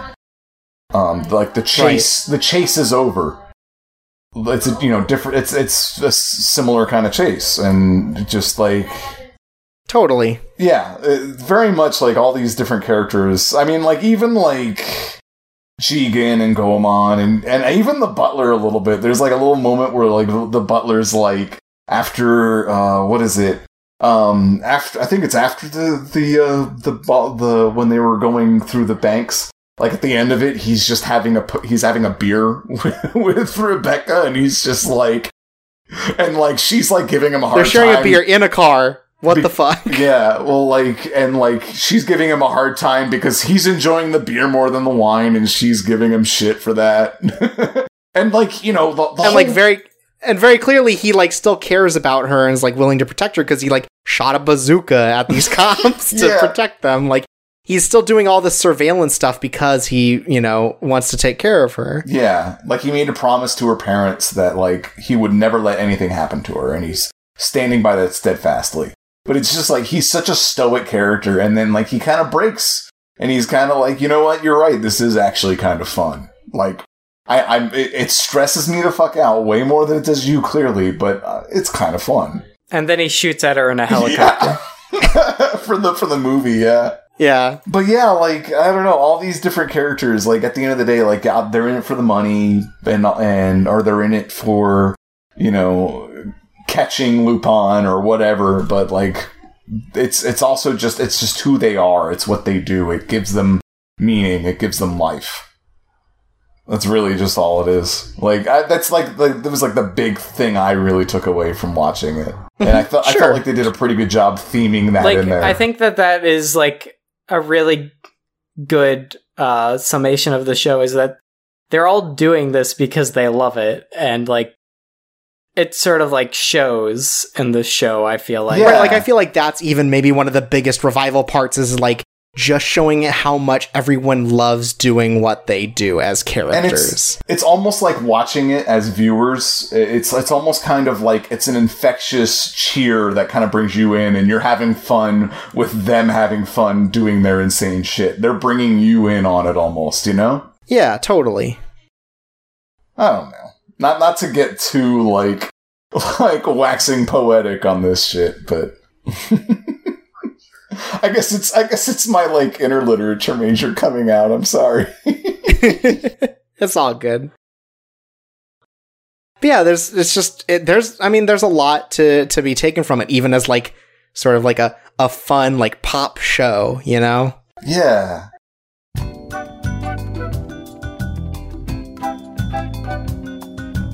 One thing I wanted to talk about is the way it does like a tour of Italy, right? Like we get to see a lot of Italian landscape, even though it's like kind of just focused on San Marino. We are like inundated with the culture of it by the way they interact with it. Like the first main episode outside of the introduction is about soccer. We are thrown straight into sort of like the way that them being in Italy is going to be different from them being in Japan or being in Lupin eats a pizza England. Pie. Yeah, he eats a lot of pizza. They talk about how great the spaghetti is. And like to go back to a point you made at the beginning, it's very much like a Bond movie in the fact that the set pieces are like a critical part. Like, this movie's taking place in, it's in the East Isles this time around or wherever. And like, it's very much like they gotta have that scenery in there. They gotta bring you there. You gotta see these establishing shots. It's the same, very similar, like where the setting is almost another character. Yeah, it's like, it's San Marino. Of course there's going to be this huge wine culture, so they're going to go to this wine tasting, there's, and then it's like, we're going to take some time off and we're going to go see the Mona Lisa because, it's an Italian artist in a French museum kind of thing. Like, everything ties back to this Italian culture in a way, like, the car they drive, the music they listen to, like with the, it's all so inundated in the series that, like, it almost becomes a character in and of itself because, like, all these different elements from it are being brought in. Yeah. So yeah, it's I think that they just do setting really well because, like, everything looks really great and everything is distinctly, like, kind of European, sort of like, a little more Western in culture with the way everything's built. It's very cool. Yeah. You definitely feel like you're in that place. You start to taco with your hands when watching it. Yeah, I just think that, like, the way that they've put the thing together, and, like, it feels like, even though I don't recognize them because I live in America, like, I bet a lot of those places are really familiar to the people from Italy, like the square that they show up in so many times. But that's a pretty big deal. They talk about it a little bit where it's like Liberty Square or whatever. That's why we're recording in Italy right now. Right, so we can take part in the culture. And like, they do the Last Supper thing. They go to this, this church to reenact it. Like, there is definitely just a lot of that culture inundated within the series. And then they like have the whole thing too, where they have the riddle when they're trying to figure out where the Dream of Italy is, and it's like where the fourth tower is, and they like talk about like the towers and all that shit. Yeah, and they talk about, there are these things built in Italian, in a Italian history that was for this particular purpose. So if you look at the one where it should be next, yeah, it's cool. Yeah. And I don't know if that's like based on something real or like, like those towers or whatever, but it was still like they would do stuff sure they're like real. That. Yeah. I'm just kind of disappointed that Lupin never like stole the Pope's hat or something. He goes to the Vatican. I bet, you know what? I bet that Italy was like, we can't do that. Like, if it was brought up, I bet it was like, yeah, we can't do that. We need this to be on TV. Lupin steals Catholicism. Oh no! Incredible. He's like Bill Maher. This is the new rules. He steals the original pizza. It's like Carmen Sandiego. Lupin goes in when, like, the Pope dies and, like, puts in the white Okay, smoke. who would win in a fight, though? Lupin the Third or Carmen Sandiego? Carmen Sandiego can time travel. That might be an unfair advantage. I know, but she gets stopped a lot. Yeah, that's true. She does get arrested constantly. Is it just them, or is it like their crew as well? Like, is Jigen there? Because then Lupin immediately wins. Yeah. Right, he just shoots Carmen Sandiego. Right, with a gun. But, I mean, Carmen Sandiego has so many members to her crew, though. I guess so. Yeah, but they're all super incompetent. Right. Like, Carmen Sandiego's, like, the only competent, like, member. Everyone else just gets arrested at the end of the game show. Make the bigger heist? I think Carmen Sandiego, hands down. Carmen Sandiego could make the bigger... I mean, she's stolen, like, the Leaning Tower of Pisa and stuff, so... Right. She's got more manpower, I guess. Yeah. Lupin would still be the coolest one to do it, though. Like, let's... Yeah. Right. And I love the way that, like, the thing that makes, like, ties everything together is that they bring this, like, Italian Renaissance man back to life. And he's, like, basically just too good for this world. Yeah. He's, like, too powerful and too pure, so he's, like, dying so rapidly. It's just, it's a great way to tie everything together, and I think it's, like, really charming because, like, Lupin has kind of had fantastical elements, but this is, like, the most, in a way that's very charming. Yeah. Like, I get that it's maybe a little much, but I think that what it's doing works really well. I think it's the exact perfect amount of much. Part 5, like, they're gonna have some kind of weird time thing where he's, like, heisting against his like, grandfather. Part 6 is gonna be in space. Oh my god, it's the Jason X of Lupin. He has to kill Jason X. Oh my god. Now that's a movie I'd watch.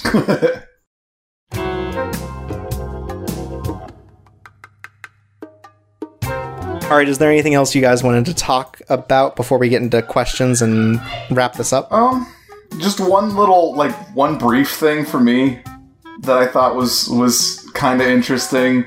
You know how, like, always, like, Lupin's always just been kind of, like, depicted kind of monkey-ish and kind of compared to one in, like, earlier series. I feel like because he's got, like, he's got the big round ears compared to everyone else. Yeah, he's definitely got, like, the facial structure for it.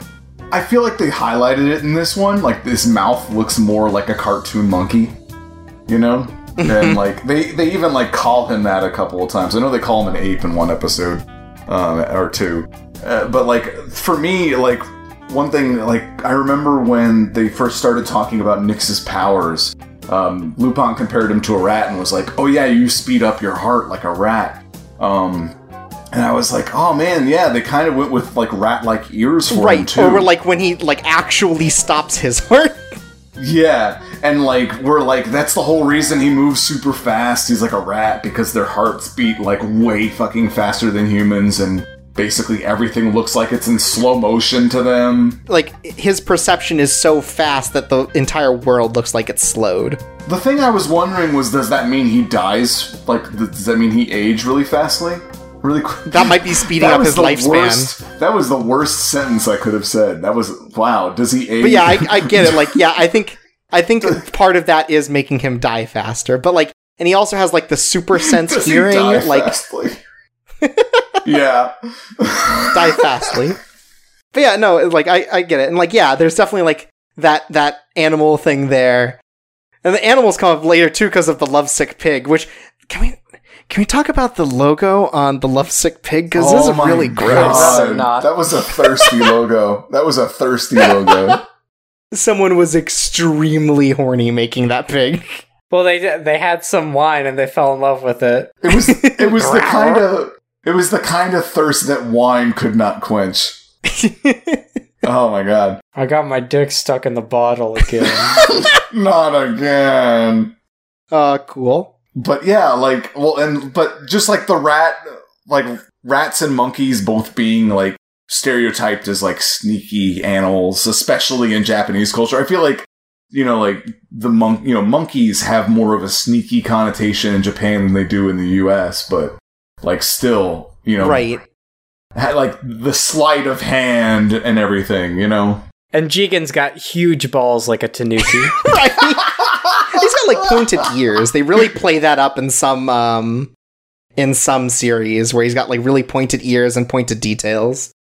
I don't know if that's supposed to imply something, but one thing as well is I was looking this up specifically because you brought it up, is like we have a situation where it's like there might have been like something attached to the Chinese zodiac, the way it's like it's a monkey and a rat, but I don't see any like clear ties and sort of like relationships between the two. I was trying to look into that too, because I was wondering if there was some sort of subtext there, but no, I guess not.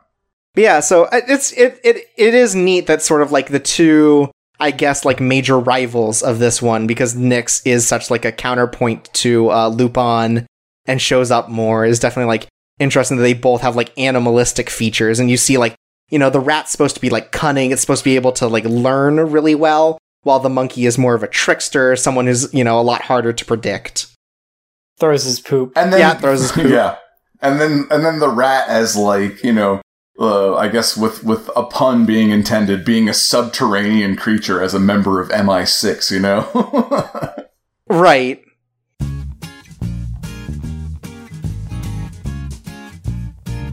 So we got a couple questions and like opinions and stuff that we can talk about real quick from our fans. And the first one comes in from Onlarin, and just is very easy. Which series has the best jacket color?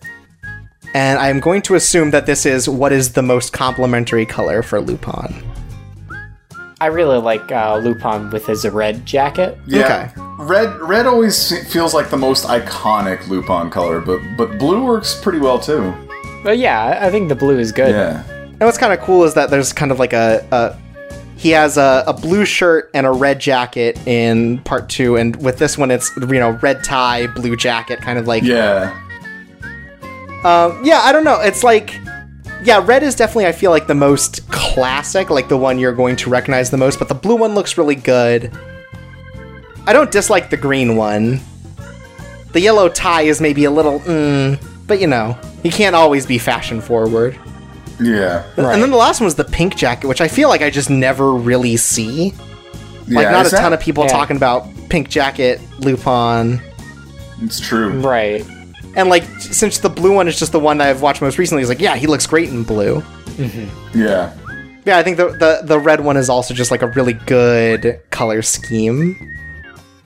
Yeah. Like, red with, like, a yellow tie or a pink tie sometimes. Well, just in general, where he's just wearing, like especially, because I guess both with the red and with the blue, like, he ends up wearing, like, white, like chinos that work, it's a good combination. Yeah, look, Lupin knows how to dress.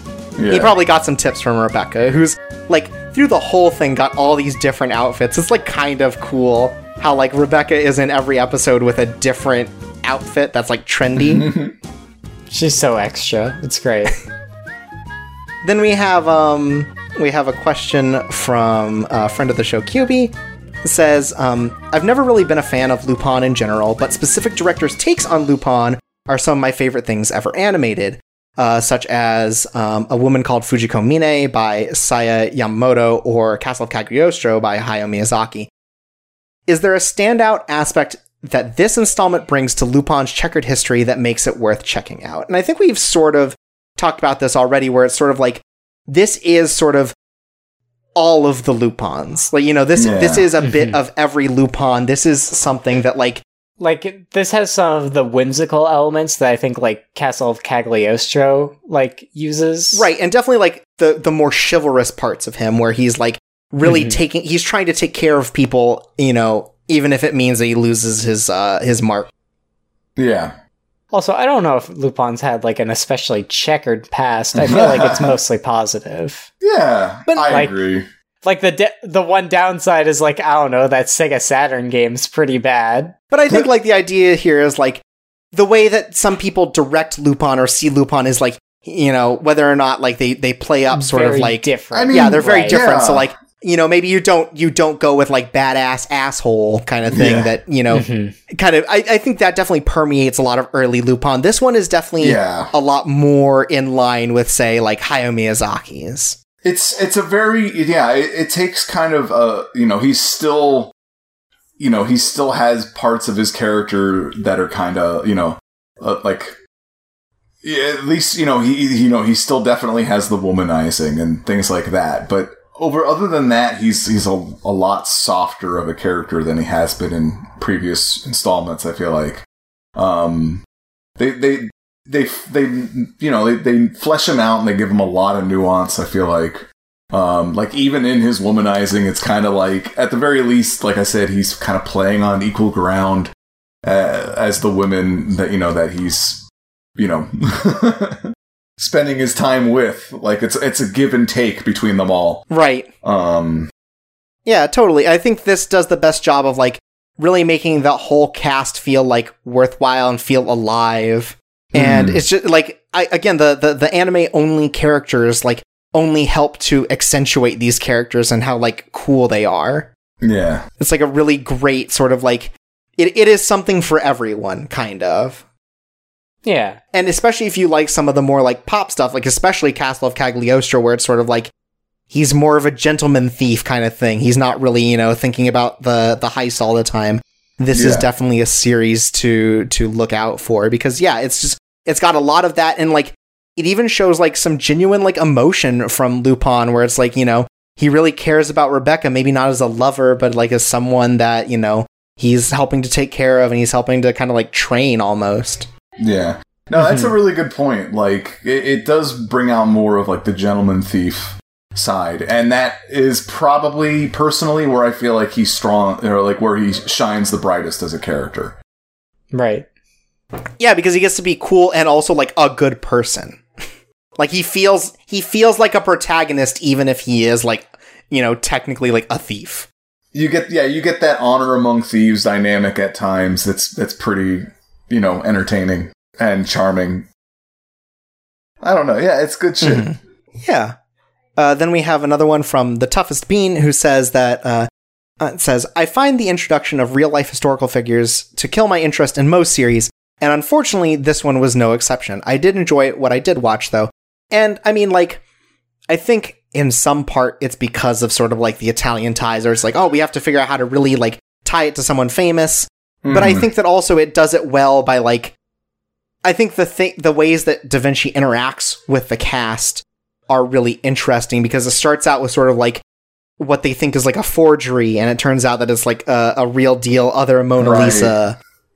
And then sort of, like, it's all about sort of, like, testing all of them on how good they really are. Right. But I don't know, like, I feel like a lot of times when anime brings in, like, a historical figure, it's like, now it's a sexy babe. And this is just Leonardo da Vinci, but he's evil, so... Right. It's Leonardo da Vinci, but, like, big and muscly. Yeah. Yes, and evil. Like, he is a man's man. I love his, like, ridiculous beard where he has, like, no mustache. It's like, I'm kind of surprised that he doesn't, like, have, like, a suit of armor that has, like, the multiple arms, like the sketch. Yeah, the Peruvian man. Yeah. But, like, yeah, I mean, I guess, you know, you can kind of distance it a little bit by being like, he's a clone. You know, how accurate is he? How true of a forgery is he, you know? Right. Like, you can kind of make that argument, like, be like, oh, it's not actually. But, like, I mean, I guess that's true. Like, it is kind of, sometimes it can mess things up if you bring in, like, an honest-to-God real-life character, and now they're doing goofy shit. Sometimes it's fun, and it's just funny and ridiculous. It depends on how you play it. Right, like when Barack Obama was in Air Gear. Right. It really depends on how you play it. He shows up at this, like, future roller skating tournament race thing. He's like, I'm Barack Obama and I approve. Or like Legend of Koizumi, which is literally just about historical figures reenacting wars by playing mahjong. Okay, that actually sounds kind like of rad. There's like charmingly stupid, but I think that Lupin III hits this great blend of sort of like, this is absurd, this is Da Vinci, but also like he is a credible threat, and like he has enough ties to like his history to make it seem like, oh, this just makes sense. This is him. It's absurd, but you're still willing to take it seriously. Yeah, totally. And I can't just easily, quickly justify that. It's kind of hard when I have to like sit down and be like, how do I justify that it's not so absurd that you can't even take it seriously? But I mean, I guess I just do. It just feels right. Like it just fits that Lupin tone. Like if you were going to make Lupin more serious, that's how you do it. Because like if you make it too serious, it's not Lupin. Right, and you pit him against someone who's very serious and also, like, is, like, an intellectual equal. And that's what they do here. Is, like, all the other ones are sort of, like, physical equals and stuff like that. Like, this is definitely, like, a battle of wits. More so than even, like, Nyx is. Where Nyx is almost like a battle of ideals. Yeah. I really appreciate when they do that, because that, to me, is, like, really what Lupin can be all about. It's more just like the battle of wits, trying to outwit each other. Mm-hmm. Yeah, totally. And then the last question comes in from Vanderlyle, which it's kind of like, what's a good starting place for Lupin? Having not seen any of it, this person wants to know where a good place to jump in is, and I think maybe watch one of the movies first, then go into this, because, like... Yeah, you could do that. This starting with the wedding of Lupin III is a little bit confusing, I feel like, for, like, a brand new person. Yeah, it doesn't really have the same impact where it's like, oh, you know, I've been with this character for 50 years and suddenly he's getting married? What? Yeah. You don't need to do a ton of research. Like... But I feel like if you're interested in this anime... Like, you probably have enough cultural osmosis to actually maybe just be able to get into it. Yeah. Like it's something, you even if you do prep with like a movie or maybe even a couple of random episodes from, you know, part 2 or part 3 or something, you don't need that much background. It's episodic enough. You get a sense of the characters after like maybe 2 episodes at most, you know? Mm-hmm. Like we were talking about earlier, the characters are very easily recognizable. You get a real sense for who they are before long.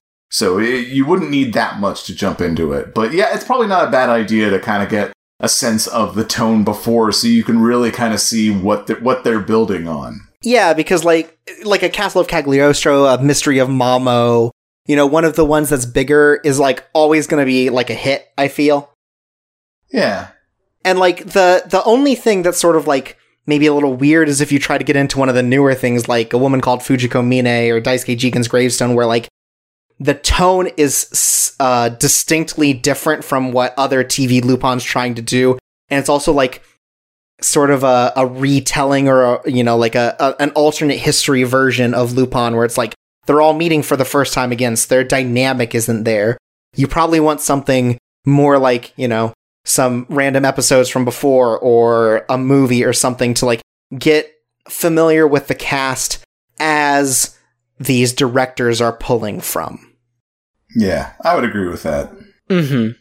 But like, I don't think this is a particularly bad place to start either. Like, this was my first real like exploration of Lupin, and I felt like I kind of knew enough generally about each character. Like, even from the intro, in a minute and a half, like, the little clips they give of each of the characters, like, gives you, like, a very rough idea of, like, okay, this is what to expect from this character, you know?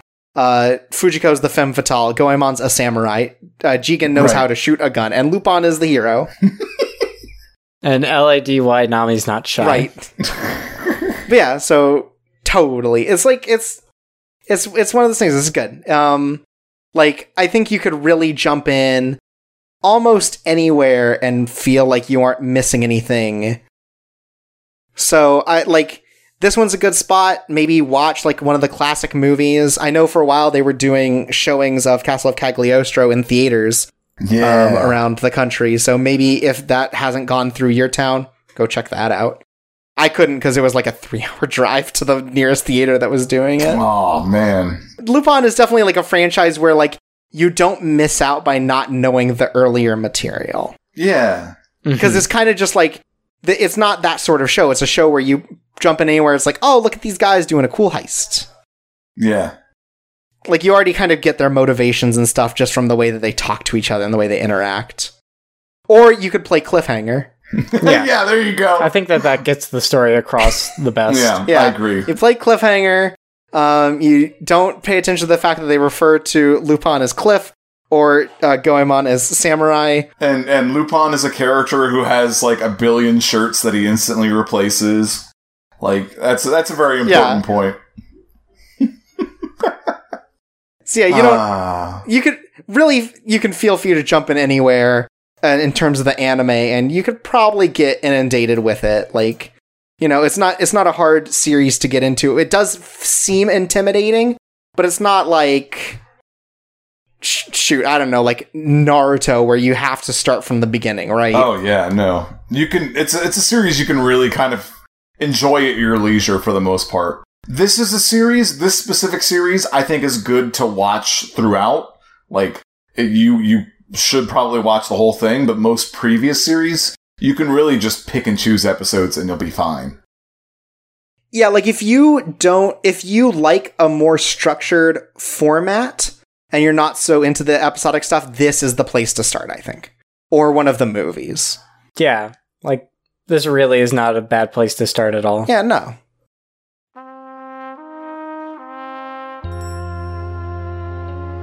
Phew. And that, my friends, is Lupin the Third.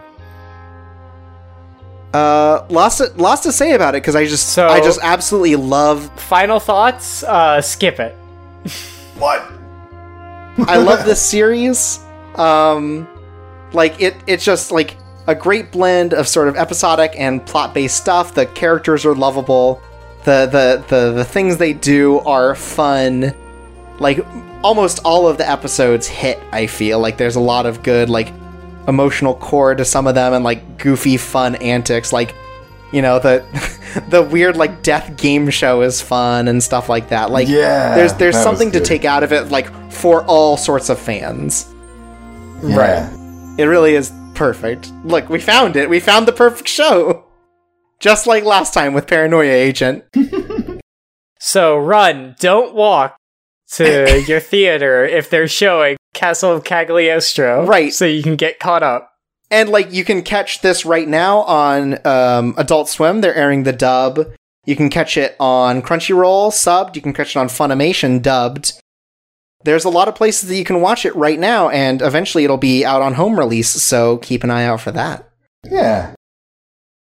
But yeah, this was a fun little walk through a series that's a little less narrative focused than some of the other ones we've done before. So it's a cool little thing to be able to talk about, especially since it's like it's a series that comes with so much like baggage and expectations, and to be able to hit them so well, I feel like Lupin the Third Part 4 is really something special in that way. Right. I give it 2 thumbs up. Whoa! That's as many thumbs as you have. Yeah, that's the maximum number of thumbs. Lupin stole my thumbs. No, it's Lupin! What the? I give it a Lupin the 3 out of 3. Yeah, Thanks. Yeah. More like Lupin 100. But yeah, no, like, I'm not much of an anime guy, but like, I grew up a Lupin guy, and it was a really nice return to a series that I grew up with. So, I really, anybody who liked Lupin, you know, like, similarly, I definitely recommend going back to it.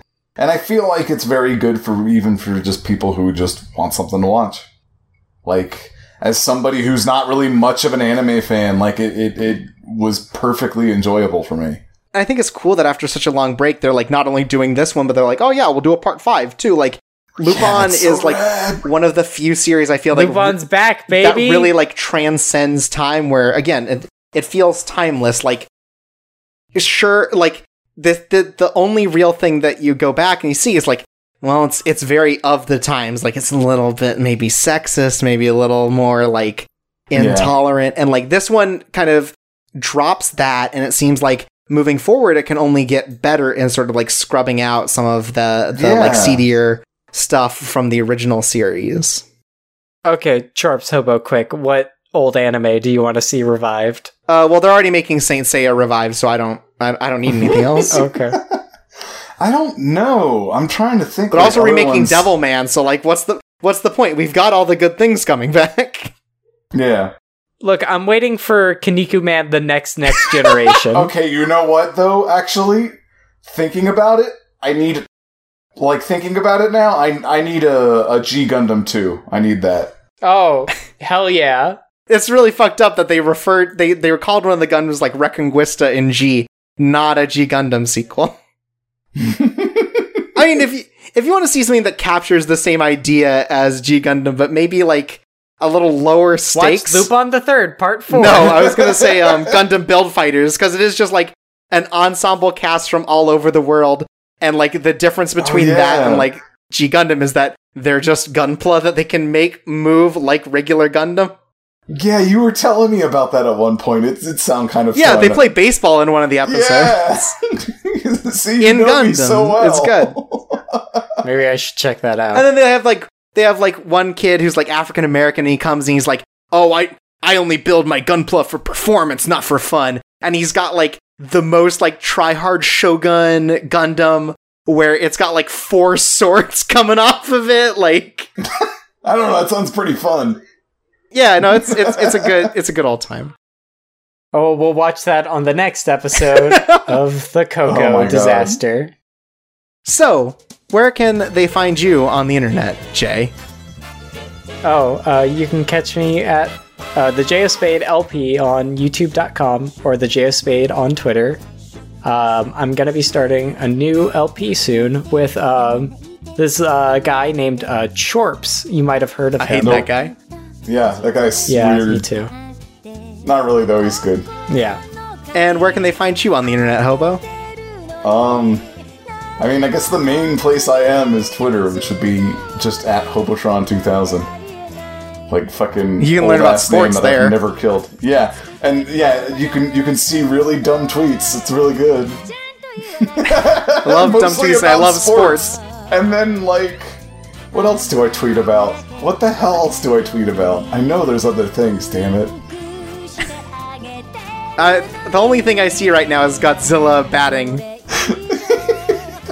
And then you can find me online at Chorpsaway, CHORPSAWAY on Twitter, Chorpsaway SA on YouTube, and you can find the podcast at Coco_disaster on Twitter, CocoDisaster.com online, where you can find the latest episode, you can find all of our backlog, you can find links to the blog I run on the side, Vanilla Blessing, which is at vanilla-blessing.tumblr.com, which I write with a friend of the show, QB, over there. You can find us on all of your favorite podcasting services, iTunes, Google Play, Stitcher, and we have an RSS feed, so you can put us into all of your favorite podcast listening devices. If you'd like to leave us a review, it'd be much appreciated. I cry every day I don't get a review, so please. Oh no! It'd make me feel better. But yeah, so that's gonna be this episode of Coco Disaster. Join us next time as Jay comes back with old friend of the show, future friend, to talk about Ghost in the Shell 1995 versus 2017. Oh, I forgot we were doing that. Yeah, sorry, you have to watch Ghost in the Shell 2017, buddy. Oh, get owned. Oh, see, I got to watch a good anime. But I've been Chorpsaway. I've been Jay. And I'm always Hobotron. And this has been Coco Disaster. It's a living. .com. Sweet dreams.